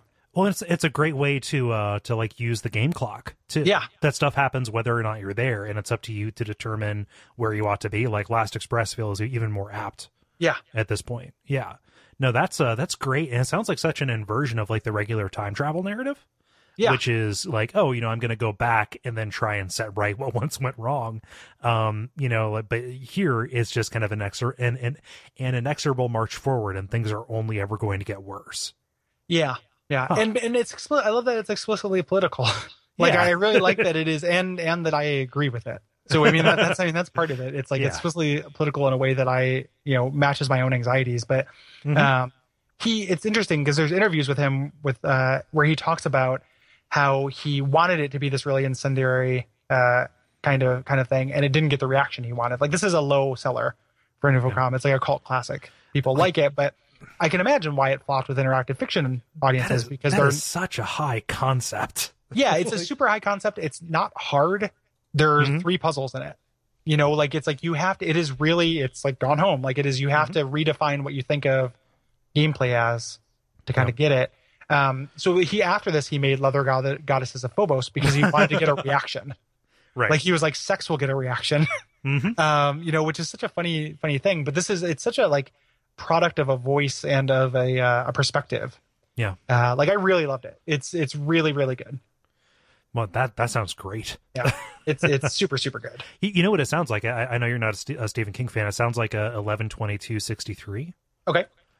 Which is, it's a story about a guy who's sent back in time to stop the Kennedy assassination. The book from Gone Home. Yeah, kind of. Except it's super interesting because like the guy, like, he's not like sent right back to, like Dooley Plaza. He's sent back 5 years before it, and so he has to live his life, kind of knowing what's going to happen and like lead up to this moment. Yeah, like Timequake. Yeah, kind of. Oh man, yeah, no, that sounds great. It is an unqualified recommendation. It runs really well in DOSBox. It is. It's not going to fuck you over. Yeah. I think that if you're listening to this, you should read it. Nice. Yeah. So, tell me about Slouching Towards Bedlam, which I imagine is slightly more successful for you than Planetfall. Oh, much more so. Okay. This is a really cool game. It was written in 2003. It's funny we say written, but the creators of IF call themselves implementers. Yeah. Something I found out in my research. But it was written by Star Foster and Daniel Ravipinto. And I looked on IFDb. This is the only one that I see that they've done. Actually, that's interesting. I know, right? And this is another one of those that comes with frauds. So it's very well regarded. Yeah, people like this one. I'd heard about it before we started doing it decided to do it for the show. Yeah. But this is a very non-standard IF game, actually, just in terms of structure. There's very little in the way of puzzles. It's more figuring out how to use devices. But it's kind of broken up into these two parts where the opening is all about this open-ended investigation. And the last act, like really the last real portion of the game, is deciding kind of what to do with that in this kind of Victorian steampunk kind of world. And it's mechanically subversive in other ways than that, but it's a stronger if I mention it as it goes along, because it's a big part of the reveal. Okay. But as the title kind of suggests, you're playing as kind of the doctor, this Dr. Xavier, who's the head of Bedlam Insane Asylum in Victoria. Or for gifted youngsters. Yep. The Bedford Insane Asylum for gifted youngsters. Yeah, I could not see him as a bald man in a wheelchair. But oh well. And it starts out with this kind of classic Lovecraftian setup where you're listening to this phonograph that it's you, like you find out, like, okay, like he's talking about being the head of this insane asylum, kind of giving this "what have I done" speech, talking about how I know too much, nothing will ever be the same, I don't know what I'm going to do next, etc. But this is like, it starts you in media res with this. And this is a very strongly horror themed game. Because some terrible things are going to happen, like it takes place in a classically terrible insane asylum at that point. But you have to kind of explore your office and discover two things. First, you have a little robot buddy. That's the commonality between the two of them. Triage, who's this kind of like roving black box who, when you point a wand at something, it interprets it for you, but in this kind of garbled computer text display. And this is used to kind of break some codes for you. It's almost like an instant solve puzzle button, because that's not what this game is about. It's about reading these diaries and listening to these phonographs and reading these records to kind of piece together what has led to your distraught state at the beginning of the game. So, by exploring and digging a little bit, you find your phonograph journals talking about being assigned here after the previous attendant killed himself, possibly due to overwork, they think, and your trip into London, which gives you all this world building about like these public executions that are taking place with these I'm going to say awesome, but that's not what I mean, these awesome auto gallows, where it doesn't drop you, it just yanks the neck upward. Okay. And talks about kind of like your main character Xavier is an etherist, which means you're a shortwave radio guy, and talking about like, oh, in my new apartment I can't actually get reception, so I'm gonna have to buy some kind of new like module to boost the signal. Okay. But and you find out, you're super excited because Bedlam, this steampunk version of it, is fitted with this prismatic panopticon, which lets the overseer look into every single cell, and this kind of automated archive system that does this retrieval. And the last entry here is talking about this this patient who was brought in by the police, by the government, and like you're told specifically, hey, get rid of this guy, we'll make it worth your while. And so that kind of sets this up. And as you walk out and start encountering people, specifically your meek and overworked assistant James, you get kind of these intrusive parentheticals that look like computer code. Living growth friction further spreading outward, stretching, yes, touching, yes. Okay. All written in one word. As you are trying to talk to people, and they don't really understand what you're saying, right? And so you go and use this panopticon, and you use the archives to find out information about this man, this Cleve, right? So you go and look at his cell, and you find this writing on the wall that Triage kind of deciphers as like numerology and Kabbalah, and gives you this code. Malkuth is in Cather as Cather is in Malkuth, or man is in God as God is in man. Which ends up being kind of a key phrase later on in one of the few puzzles in this. And it also gives you the patient ID that you have to figure out how to use in the patient archives to pull down his file that describes his history from being admitted to today. Right. And it describes these conversations that Cleve has had with Xavier, talking about kind of these details that Cleve has given that Xavier never said, mentioning that, oh, well, this was a different you talking to a different me. And the important detail here is Cleve doesn't speak. Okay. He can, like, did they do a physical exam and determine, like, okay, you're capable of speaking, but you choose not to, and so all of this is done over writing. And the nature of his delusions are that that Cleve exists out of time. He believes that he can save moments and restart to back with his transformation. And you can see where this is headed. Whatever he has lets him treat life like a text adventure. Okay, that's neat. Yeah.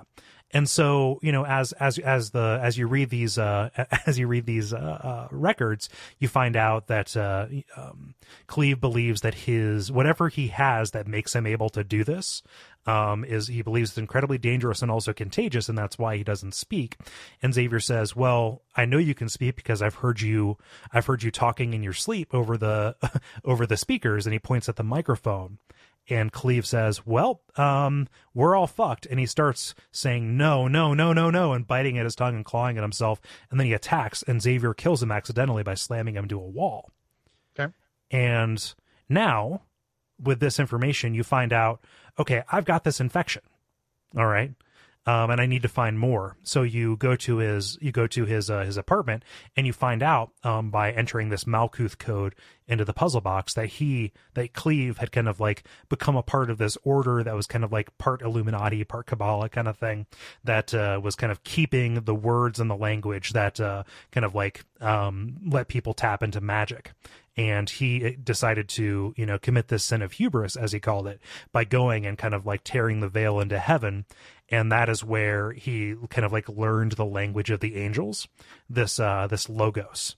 And he says like, oh, what else could I call? Let me find this here. What else can one call language given sentience? An idea that breathes, a thought that that thinks itself. And so he learns this, and he used the key to go down into the basement again of this cult.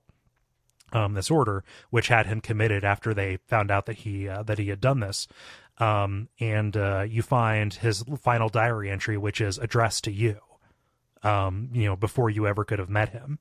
And so you go down and you look into the cult leader's quarters and find this book that is adorned with thousands of gold leaf ones and zeros, talking about the keepers of this code, that's magic for rulers. And you learn this key phrase: nothing will be restrained from them which they have imagined. And so now you know everything. You know that you have been infected with this thing called the Logos that spreads when you speak. And you've talked to the handsome cab driver, and you've talked to your assistant in order to get here. Okay. And so where the game really begins, after you've kind of figured out how to manipulate these devices and how to kind of like get around town to, do this detective work, is to decide what you're going to do. And this game has a shitload of endings, all of which are kind of interleaved with Yeats's Second Coming, that really awesome apocalyptic poem. But you can decide like, hey, I know that I need to go kill James and the driver.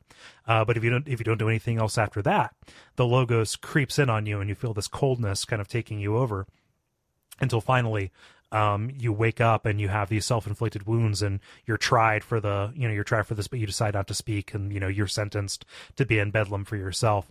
A slightly better ending would be to kill the driver, James, and then yourself by going to the automatic gallows that you found before, and then wearing the noose and pressing the button, so and so. And then that ends with just like, oh, it's just a mystery. Nobody knows why you did what you did, except the driver. That was considered to be a botched mugging, but you stop the Logos from spreading. Okay. Or you can take the diary, decide like, hey, I really don't know more of this. So you find the leader of the cult, this Dumond, and give her that diary, and she kills you with this mechanical flying thing that's never described, but it's like a golden wasp or something like that. It flies out at you from behind the counter with wings. And then James, your assistant, he follows in your footsteps and spreads the infection. And then pretty soon, you know, as the appendix reveals, all of these endings give you an appendix that tells a little bit more about the overall mythology of this, like the world descends into Babel, essentially. Okay. And then the other one is like, oh, like this is a good thing, so I need to spread it as far as possible. Xavier is an aetherist, he has a radio, so you have to repair your radio and then say that magic phrase from the book that you found in the cult, and this spreads the Logos all throughout the world, starting with the like radio enthusiasts and then you know, extending out until all the world is one with this kind of like new order of insanity. It sounds like they're all kind of bad endings. Oh yeah. You know, like because the thing is dangerous, right? Like that is explicitly part of this.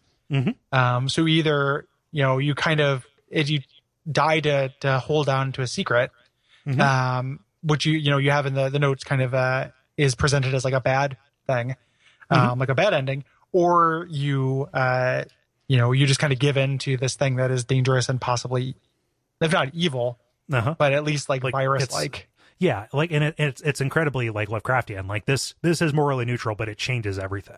Yeah, like that. Like you bring on a new epoch. Well, it's Lovecraftian explicitly in that, like, you know, it's like Aklo. Like, yeah, you read Neonomicon. You know, so there is that language that is like a disease or like a drug. Yeah, in that, like that's what it sounds like. Definitely. And so like it presents all this stuff, but then you realize there's a way that I can do this. There's a way that I can kind of prevent the Logos from being spread, which is, well, my moment of transformation was probably when the game started. So you type in restore or save, like all of those commands are worked into the fiction, and you can win the game or get an ending, like the best ending probably, in one move, which is jump out the window. So like when, like, before any of the stuff happens. Right. So like this is the moment that you like that you realize that you have that you have this. And so before you speak to anybody, before you speak to James, before you speak to the driver, like you know all this because you've restored. Like again, you are out of time, right? You have explored all these branching possibilities. You know that like at least the way to save this timeline, if that is indeed the way it works, is to jump out the window. And nobody knows why you did it. They figure it was overwork. They figure like, oh, the same thing happened to the guy before, so we're gonna go for it. But like the genie is out of the bottle in a certain way. Yeah, or their genie dies with you. Like it's not. You know. It depends. It depends on how you interpret it. Yeah. That's really neat. It's like how Undertale does that stuff with the saving and loading and stuff. Like playing with saving and loading is always going to be kind of interesting. That's cool. Yeah. Yep. I like the idea of like somebody learning the rules of their fictional universe. Definitely. Like that's a trope I'll always go for. And so it'll feel like I've spoiled this, and like that turn when you realize, oh, this is contagious, is really the big thing, and recognizing that it is kind of like don't shit your pants insofar as like you're meant to see as much of this as you can, as many of these endings. It's still worth doing because I feel like the writing is really good. It is a kind, like it taps from a kind of mysticism and conspiratorial kind of fiction that I kind of enjoy. You know, that isn't entirely like overplayed Dan Brown, Vatican assassin kind of stuff. That really works for me. Yeah. It sounds neat. Yeah. So cool. Yeah, that sounds really cool. I mean, we should probably mention like we're spoiling all this stuff. You know, that it's still a Watch Out for Fireballs episode. Yeah, we're not. You know, we haven't totally changed the format of the show, so it is. But yeah, this is you know, probably the ideal user of this podcast. Either somebody who doesn't mind hearing us talk and say our opinions on these things, or who isn't going to play them and just kind of wants to hear examples of kind of like a nice wide swath. None of these games that we're doing are similar, right? Which I like. Definitely. And like use this as a starting point. Like, you know, we're moving forward through time. Like they're like, we don't have anything in the 90s, but like if this sounds cool to you, there's probably something similar, and also really good that does equally interesting things. Yeah. Tell me about the King of Shreds and Patches, or as I've taken to calling it, the King of Carpet Remnants. Yeah, the King of Carpet Remnants. Carpet Revenants. The King of Carpet Revenants is really interesting. It is, the reason I was drawn to it is because as people who listen to the show know probably, the Call of Cthulhu role-playing game is my favorite tabletop role-playing game. This is explicitly based on a module from that, and everything I'd read about it was like, and it feels like that. And this is, very close to, I've never gotten a chance to play that game because I always run it. But this feels like playing a Call of Cthulhu module. And that's really great. There are some things it does, some things it doesn't do that well, and it is long. As I mentioned before, it is long. It is good text. I was talking about it on Slack. We were talking about Persona, and it's like those games I think are still too long, no matter how good they are. Like 90 hours is too much for me to play a JRPG, no matter what. Like it can be the best thing in the world. I don't want to play it for 90 hours. I had that experience with this, where it's like this is so up my alley and so good, but I still wish it was shorter. That's what it was made for you. So essentially, and I'll kind of talk about the mechanics as it comes up. In a lot of ways, it's very traditional, other than the fact that the puzzles and stuff that you're solving it reminds me of like the frictional games, where like the puzzles are making a machine work, doing something that you would do in real life, but figuring out how to do it. And sometimes that's very frustrating, but here it usually works. So it takes place in the 1600s.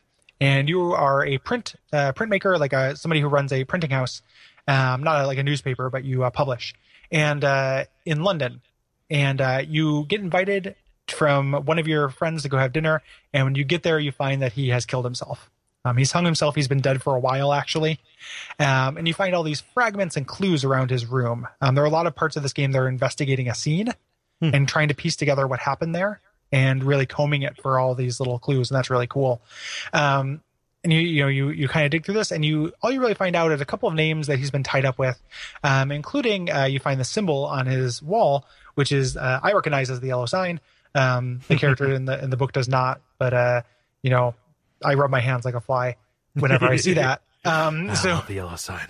I'm way like it is my favorite Lovecraftian monster and god, and this is such a good articulation of it. This is my favorite fictional. Like, there are games that have him in it that I think are like modules that are really fun to read, I guess. But since this is actually a work of fiction with him in it, like it does such a good job of explaining why he is cooler to me than Cthulhu is. Oh, wow. So I didn't connect King of Scraps and Patches with Hastur. Yeah. It's a King in Yellow story. And it leans into the things, because those stories are like, there's different mythos monsters. And the big thing with Hastur and with the King in Yellow is that it's about theater and creative types. Right. And that's what this story is about, is the kind of the mad, like inspiration in the way that it borders on madness and the temptation to kind of tap further into that than you should. So you find out he's gotten involved in this. You find these names, you find these scraps of this play and stuff. But the puzzles at this point are like, how do I get into this locked apartment? How do I, I need to get this, where do I need to just be observant and explore really thoroughly. It's not, at no point does it feel unfair. It always feels really fair. And there are a couple of awesome, user kindnesses. So at any given point, you can do the think command, and it tells you like, oh, this is what I should probably be doing in broad terms. So if you take a break and you're just like, I need to find out who this guy is. He was last seen here. I need to figure out what the story is with this passage from this book. It's written in a weird way. Maybe this person will have an idea about it. So it's like a diegetic hint system. You can actually ask for hints too. It has a really kind hint system that plays exactly like the universal hint system. Oh, wow. It reveals itself in stages. Like the hints will be like 11 steps of progressive, directness. So it's like there's actually is a hint if you need a hint. But it also will just like remind you what is on the docket. Like you never feel like you don't know what to do. And it plays into the character just kind of like, what should I do next? Yeah. Which is really great. Like I love both those features. And I wish they were standard in the entire medium. Like think and hint in the actual game, and the hint being a universal hint system style thing, because the hints are super useful. Like I never had the point where something like there were a couple puzzles I just hinted myself through, but most of the time when I got a hint, it would just give me the start that I needed, and I still got to feel a little bit of that epiphany feeling. Yeah, because it just put me on the right track of something. So that happens, and you're bummed out. You do a little bit more investigation. Really, nothing comes of it. But then your friend, this girl who you love, who kind of you fell out with, gives you a call because her cousin has been in town, has gone missing. Who's staying with this jeweler named Vanderwick, and she fears, she hasn't checked in, so she fears that she might be hurt. And asks you to check in. So you do some more kind of classic B&E. This time it's a lot more complicated with one of the puzzles I really hate, which is you have to get into the back door of this jeweler shop. and you do it through navigating this rowboat. And it is all about like being able to draw a mental map of like which way you're drifting versus which way you're pointing, and then you're facing the wrong way because you're rowing a boat. So yeah, that's crazy. So it's like it's just straight up in this heavily narrative game an orienteering puzzle. Yes, it is. It's really bad. It is. It's like, oh, I'm gonna guide my way through this. I'm just gonna look at the list of commands that gets me to pass this puzzle. Yeah, because this is a bad puzzle. But once you get into the shop, it's really cool. There are all these like gems that are different, like weird cuts of gems, and you look through one, and it feels like you're looking into the nether realm or what have you. It's a cool fail state. If you do, it gives you the one time, and it gives you a headache and stuff. And if you do it again, you'll kill yourself, which is really great. But eventually you find the hidden passage in this guy and get down to his basement, and he has the symbol on his wall and a post tied in the middle of his room with a pile of like bloody clothing, and then a really small chair and a really elaborate throne next to it, watching this pull. And it's really creepy. So eventually, you tell her that, her friend probably didn't make it, et cetera, et cetera. You're investigating more. You're going to the bar. You're talking to people. It feels like playing that role-playing game. That's the thing that appeals to me about that role-playing game, is like, it's about hunting down clues. Eventually, and this is where the game gets kind of weird, you get tickets to go see Hamlet. Because Shakespeare is alive and well in this time. He's a character in this game. He's a big character in this game. You talk to him a lot. Yeah. And it's in the Globe, so it's cheap. And it's like, you're a lover of the theater. You start out as such. That's what bound you to your friends initially. So even while all this weird stuff is going on, you kind of have the sense that it's related, but you're still going to go to the theater. Yeah.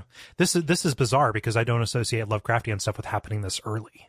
It usually isn't. Like, right. I think that I wonder if the original, I was actually looking up while we took a quick break, and because I want to find the original module and read it really bad. So I wonder if it's in the 1600s.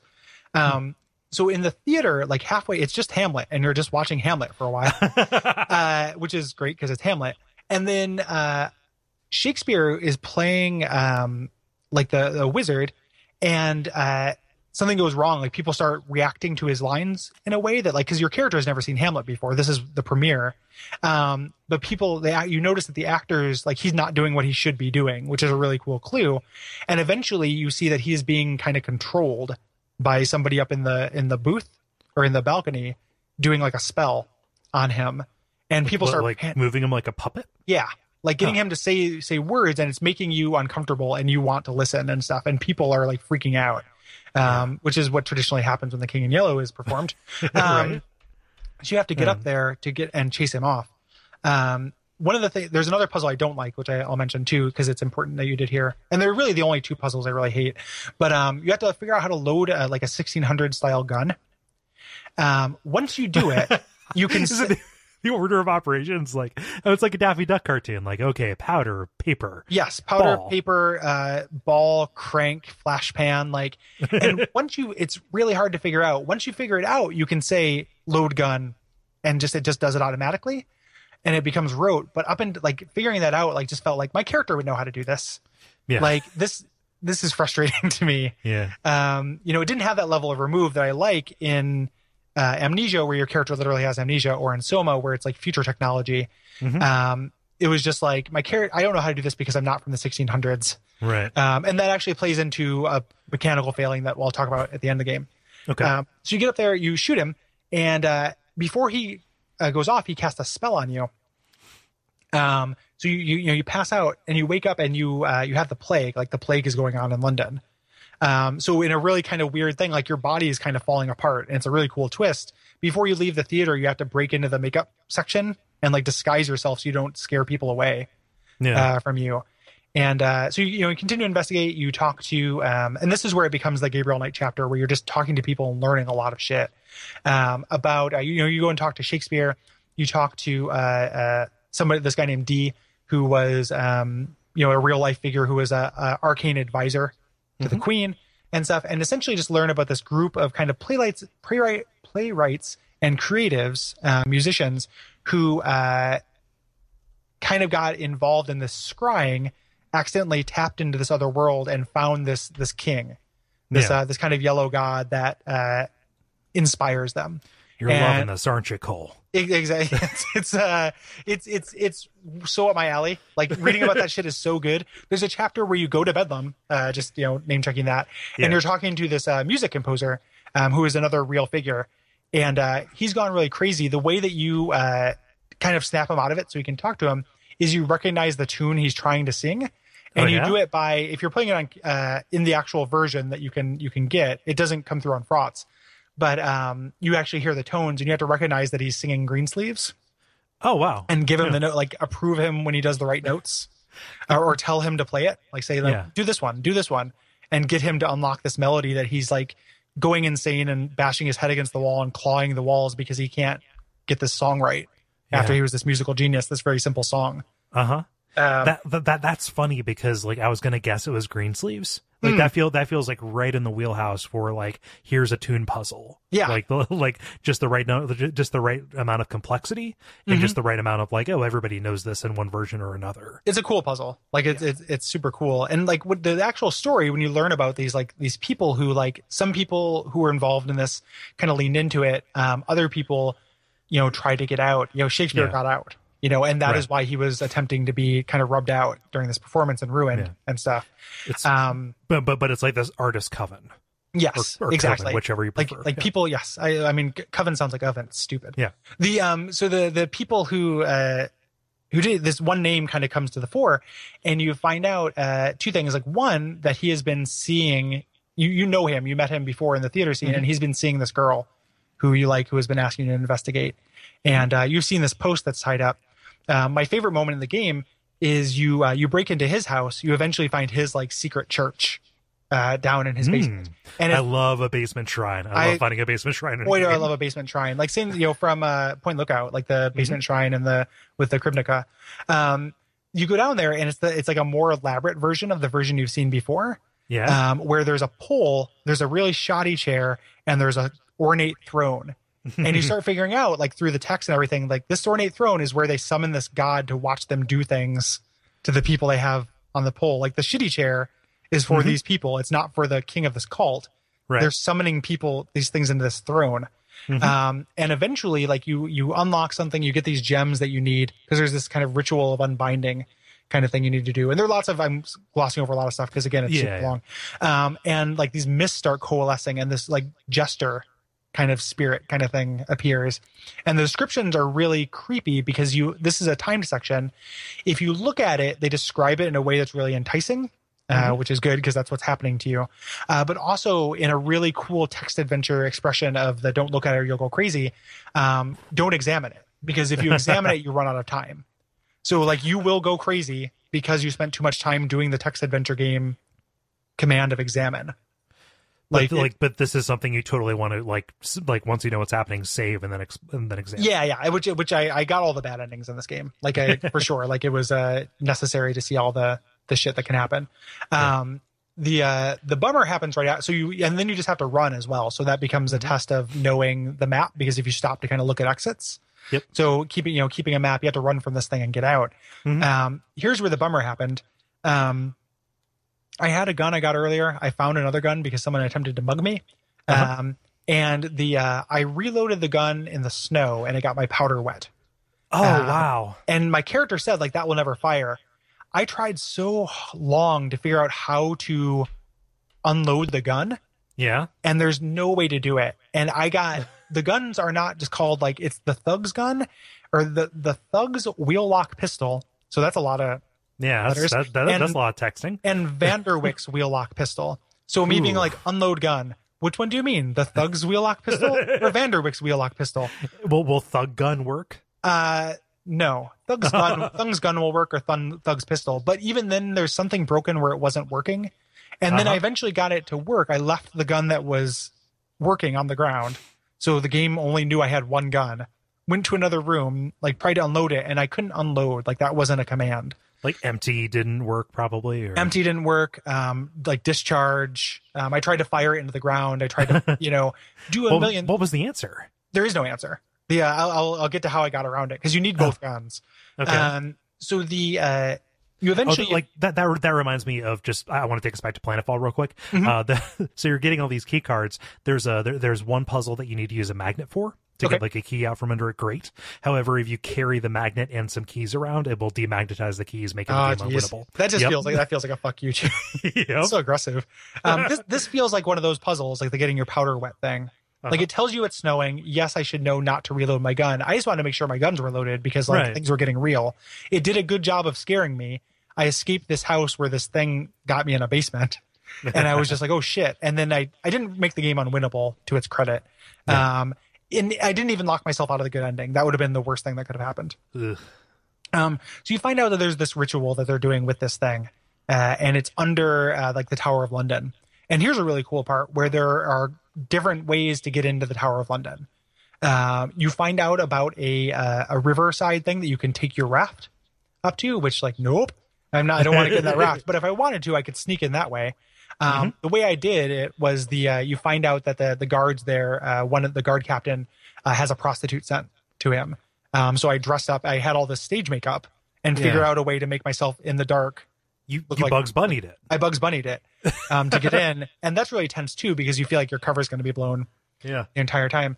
You get down there, the ritual is going on. This sounds like a fucking Deus Ex level, man. It is. It's really like this. I was surprised by what kind of space, possibility space there was for it.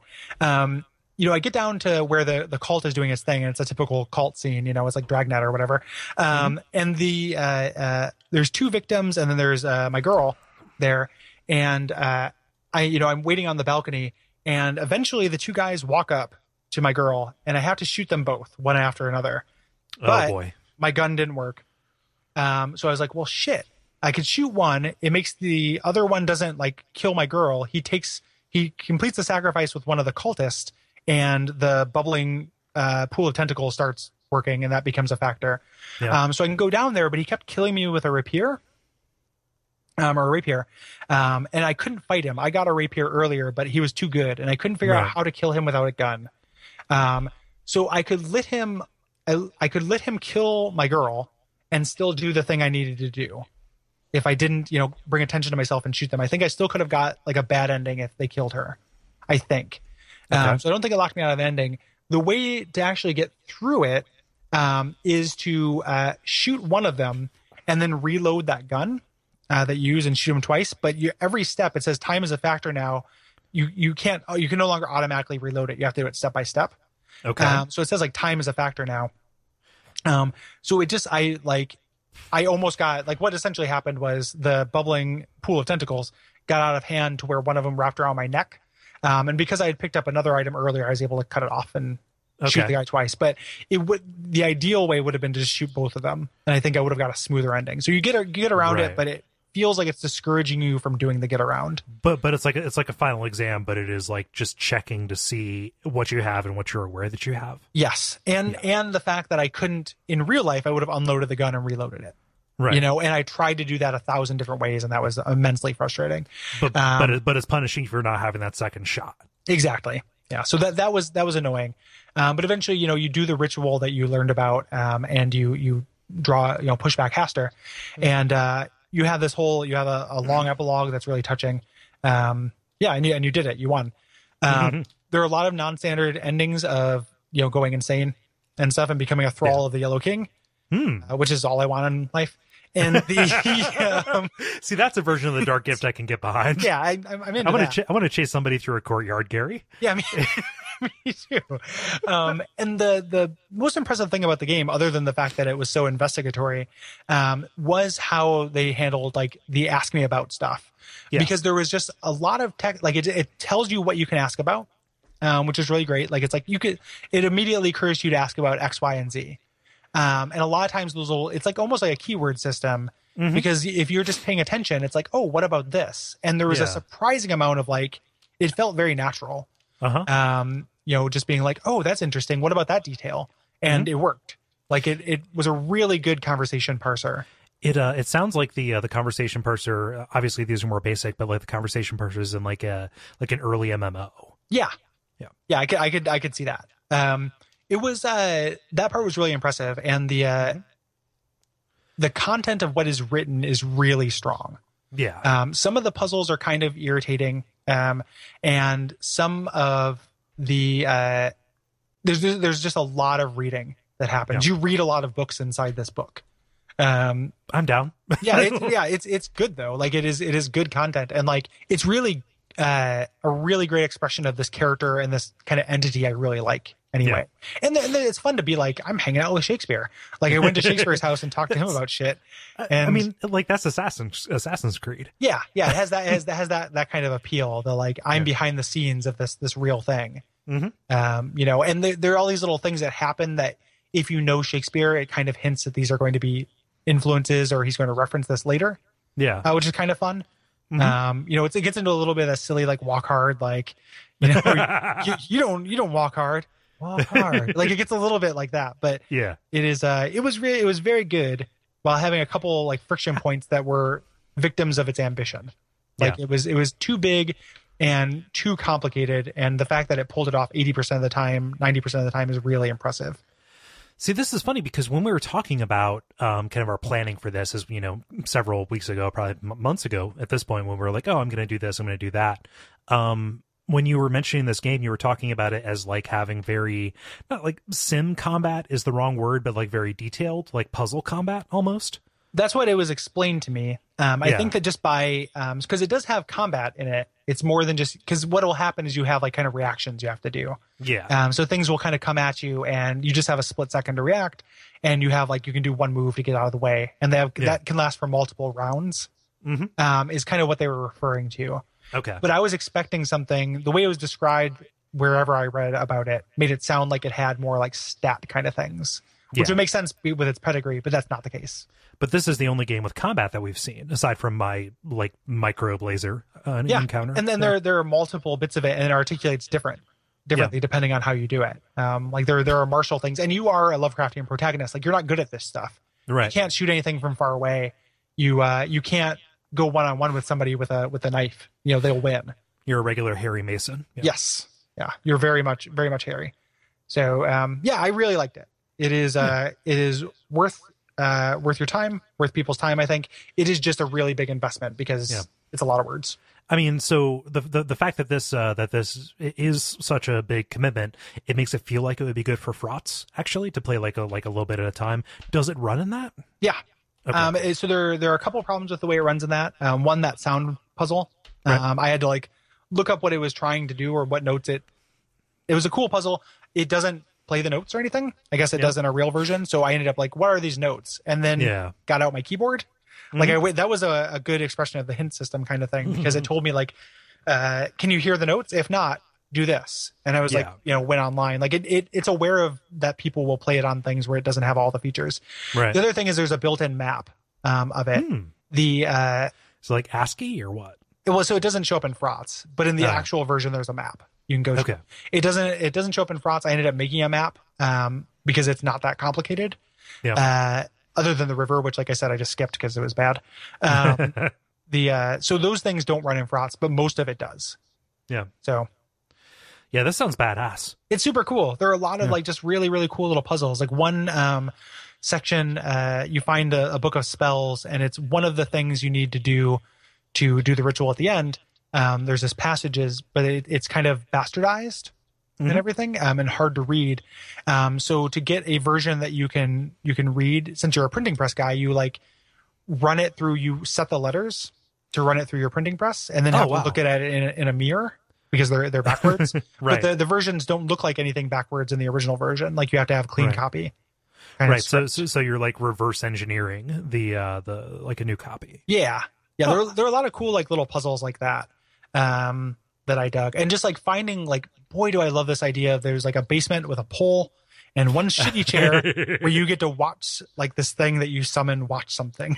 Mm-hmm. Just like finding a creepy throne. Yeah. That no human has ever sat in. Yeah. I really should have put two and two together from this title that it was Hastur. Yeah. Yeah. It ends up, it's not an Avatar name that I've heard before. And it's a Shakespeare thing. I think the King of Shreds and Patches is a Shakespeare line. Mm-hmm. But it was really good. Nice. I enjoyed it. Huh. Mm-hmm. Well, I've enjoyed hearing you recount it. Like this really intrigues me. Yeah, it's been a fun episode for that. Yeah. It's like we're giving each other a little watch out for fireballs. A little bit, yeah. No, like this is non-standard, but I hope that like our enthusiasm is clear here. Yeah. I hope people dig it. Yeah. So do we have any kind of closing thoughts? I'm just going to reiterate what we said between Bedlam and Patches, which is that, like, yes, we've spoiled a lot here, and this is not the most accessible genre. But if you are interested in, like, the cool stuff like this, there are all kinds of resources that you can go look at. Not quite your local library, but your local, like, IFDB to find stuff that is going to be as interesting as this. Yes. That does really cool stuff. So, like, you know, there is more here than I, even in my first, you know, several attempts to play these, you know, gave the form credit for being able to reveal. But, like, this is a really rich world. And I'm kind of sad that I haven't played more of it, you know, to date. But there's always more time, even though there is very little time. That's how the old expression goes. Yeah. but I mean, like, oh, you know, it's like, oh, the next game I play could be a really cool IF game, and this has reminded me how much awesome stuff happens there. So, like, that's really it. Is just like the best of this stuff is really, really good. It's something where because of those kind of frustrations that we talked about in the generalities, and you know, you talked about in Planetfall, and I talked about a little bit in King of Shreds and Patches and stuff. Like, it is not an unqualified recommendation, right? But it is something where I think it's an unqualified, like, give it a shot. Like, I think that if you're listening to this and you're not familiar with this medium, you owe it to yourself to figure out how much those quirks bother you. And a lot is an okay answer. But you should know that. You shouldn't just be like, that sounds bad. Like, maybe it won't bother you at all. Like, it is, and also, like, this is, you know, people say, like, oh, people don't want to read anymore, and they say it as a dismissive thing. I don't get mad if people don't like reading stuff in games. Like, I like doing, you know, I want my stuff in audio logs a lot of the time. I want to read while doing or listen while doing. I dig that. I mean, I like to read too, but I also, like, you know, if I'm going to read, I'm going to read a book. Exactly. Like, a lot of the time. So if that's a thing, that's okay too. But see if it works for you, because, like, there are moments during both these games I played that were just like, my mind picture was so good. You know, like, it was like really immersive in a way that, like, I'm not going to be like, you know, modern graphics can never match the human imagination. Like, no, I'm not going to go into something like that, because it's all artistry. Like, yeah, it is. I'm not going to say that, but I will say that, like, it worked better than, I'm glad I know how well it works for me. You know, and that's what I want people who are listening to this to do. Like, how does this work for you? Actually find out. That is worth your time, I think. Yeah. And there's plenty of accessible stuff, like in that section where we talked about, like, Dreamhold and Photopia. Like that like, that's a good way to get into this stuff. Yeah, absolutely. You know? And like 80 days. Yeah. Like, 80 days is actually a really good way to get into this. 80 days is so good. Yeah. And that has more gamey elements if you want that. So there is kind of simulation elements and stuff to that. That's also a good starting point. It's just so diverse, right? Depending on how much system you want, how much narrative you want, there's bound to be a good fit. It's diverse because it's a medium. It's not it's not a genre. So it is a way of, you know, doing games. Yeah, I dig it. Like, it's something that, like, I don't think I'm ever, like, this is not going to be the thing that was like, I'm just going to do this all the time. But it's like, I'm probably going to play about the same amount I did before, which was from time to time. But I'm glad that we had a chance to do this. I'm glad that it is a fascinating thing. And also watch that documentary. Because it's free and it's fascinating. Yeah. And like, for me, like, my takeaway from this, my action is going to be to, like, pay more attention to when those awards get announced. Like, you know, you could probably do worse than to look at what is the best version of this from that year and to give it a shot. Yeah, like, just I'm try curious. the best one. Yeah, I'm curious what 2016 brings, honestly. Yeah. I am as well. So hopefully you enjoyed this non-standard episode. If you enjoy standard episodes, Cole, what are we doing next time? Gary, next time, I'm so excited. We're doing Silent Hill 3. I am excited too. I haven't started playing it yet, but I'm going to this week. I was playing this a little bit earlier this evening before we recorded, and we got to a point. Gary, I'm generally inured to horror games. I don't mean to sound like a tough guy, but I've played a lot of them. I forgot the back leg of this game. I am very averse to playing it. It's too scary to play. Oh, that's great. I'm really excited about that. Yeah.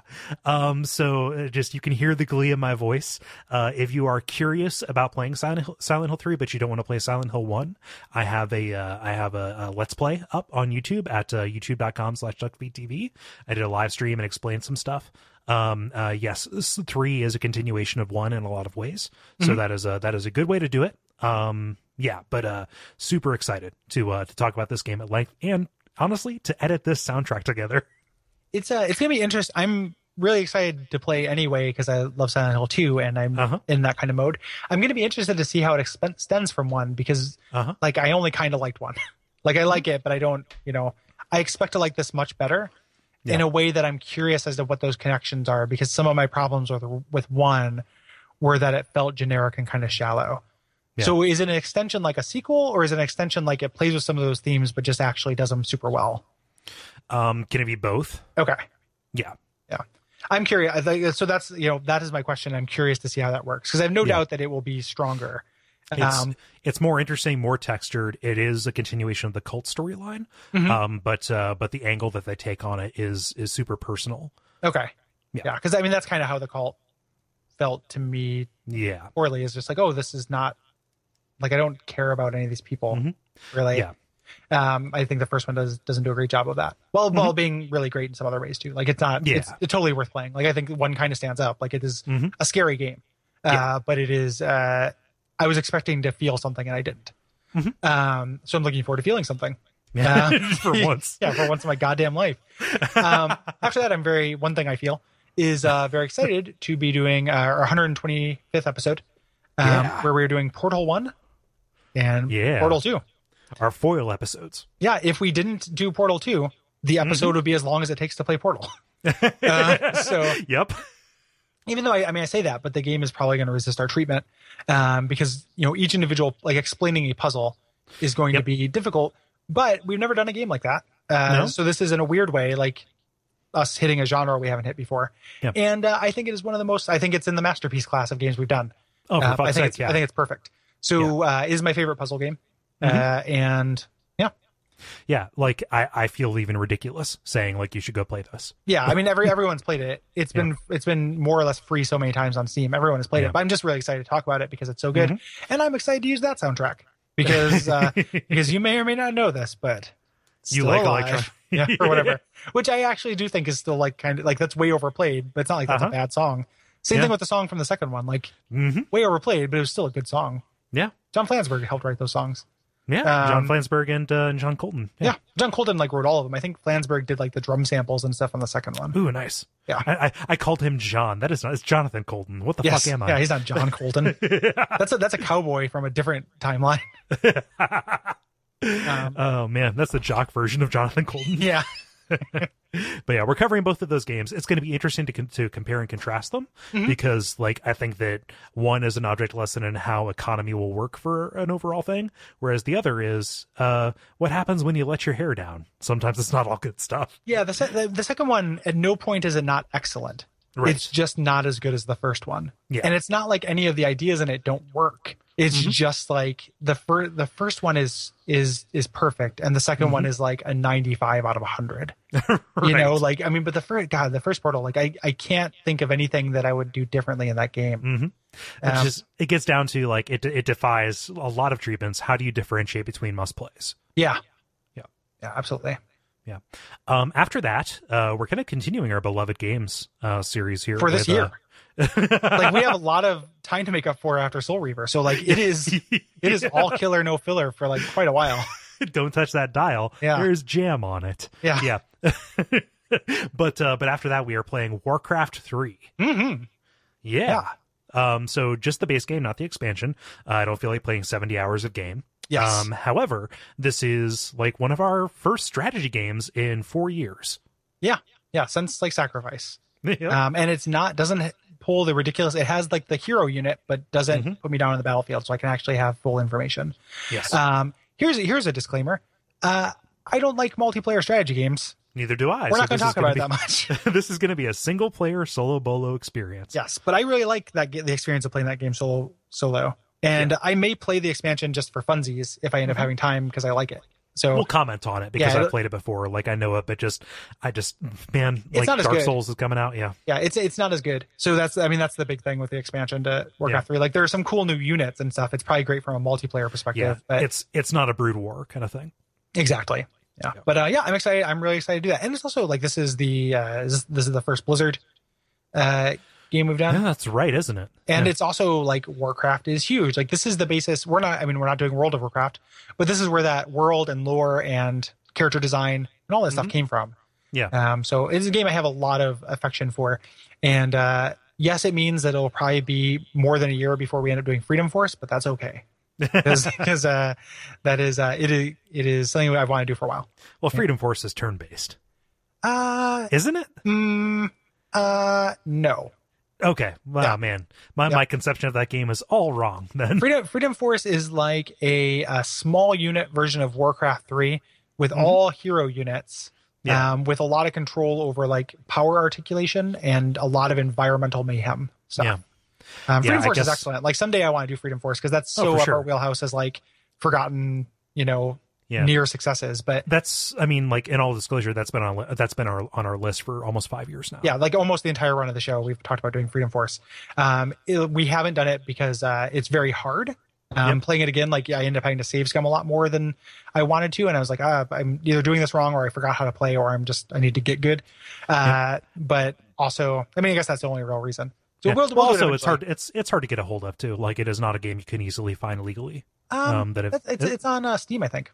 Is it? Fuck. I'm all wrong about it. Am I thinking of a different game, Gary? It's possible. Yeah, it is.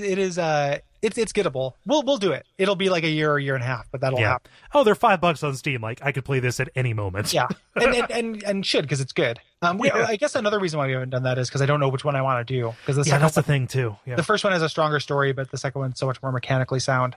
So that's always the WoW conundrum. But we know what's coming after Warcraft 3. We know what our summer RPG is. We know all these things. So look out, world. Here we come. Yeah. So I don't know what to do for like admin for this. There's the usual stuff. There's iTunes ratings and reviews.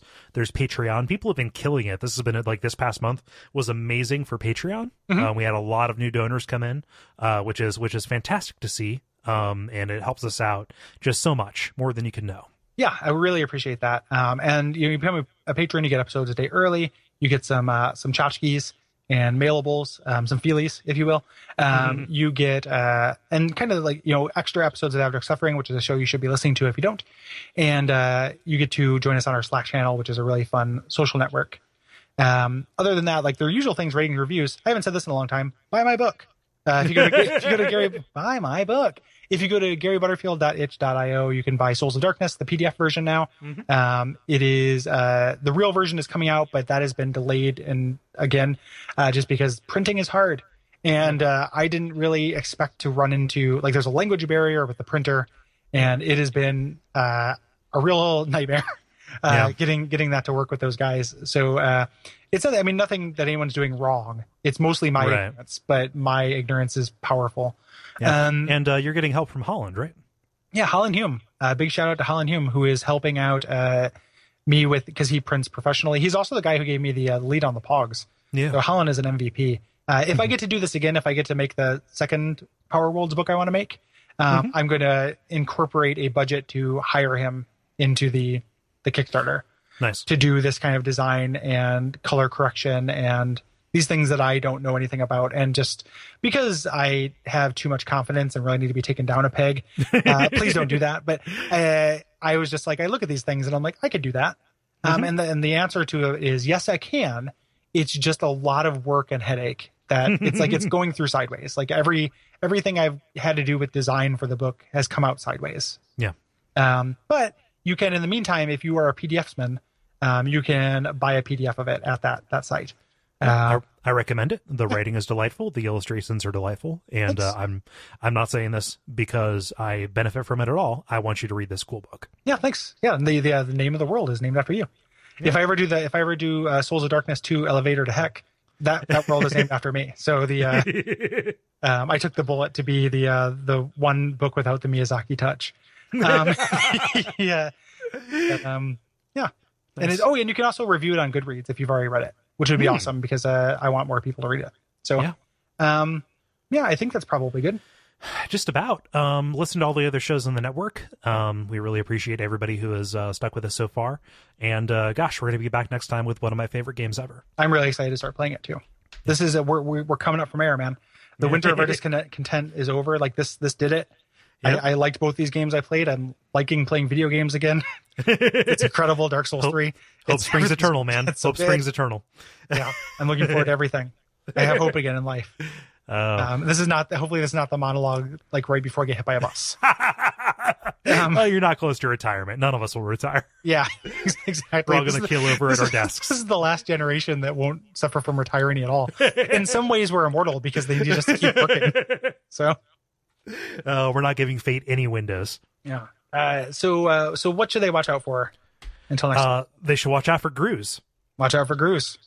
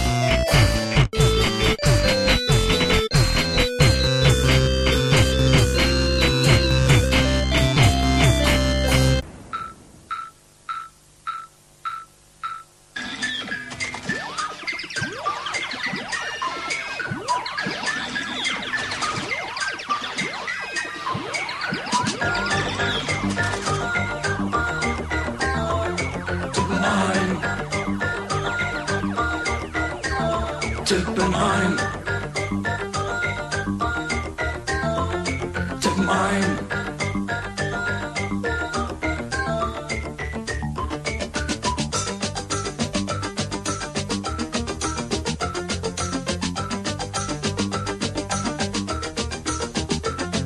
Nicht, dass man denkt, es sei verdrängt, die Suche nach Musik.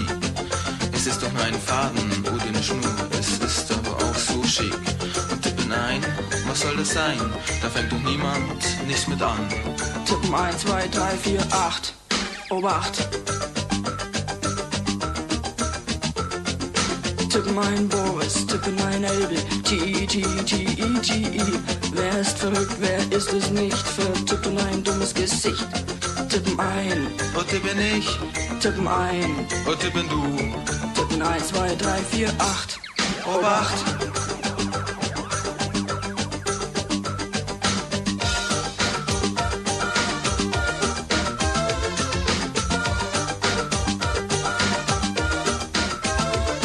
Tippen ein, tippen ein, wir tippen ein. Tippen ein, tippen ein, tippen ein, wir tippen ein.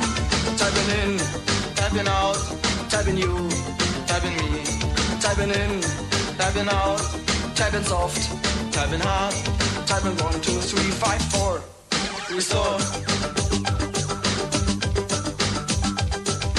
Typing in Bowie, typing in Joey. You are the loser, I am the user. Who's the winner now? Typing in Ernie, typing in LG, typing in Peter, T-E-G-O-D-M. Who is the winner?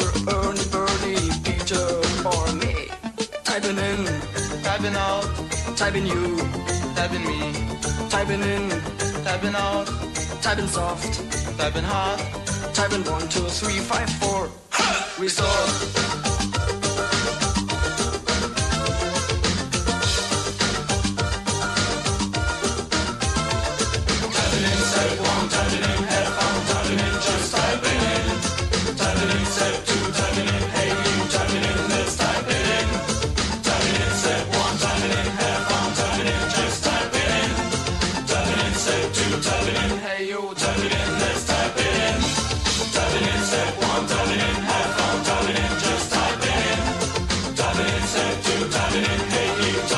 Let's 3, 5, 4, restore.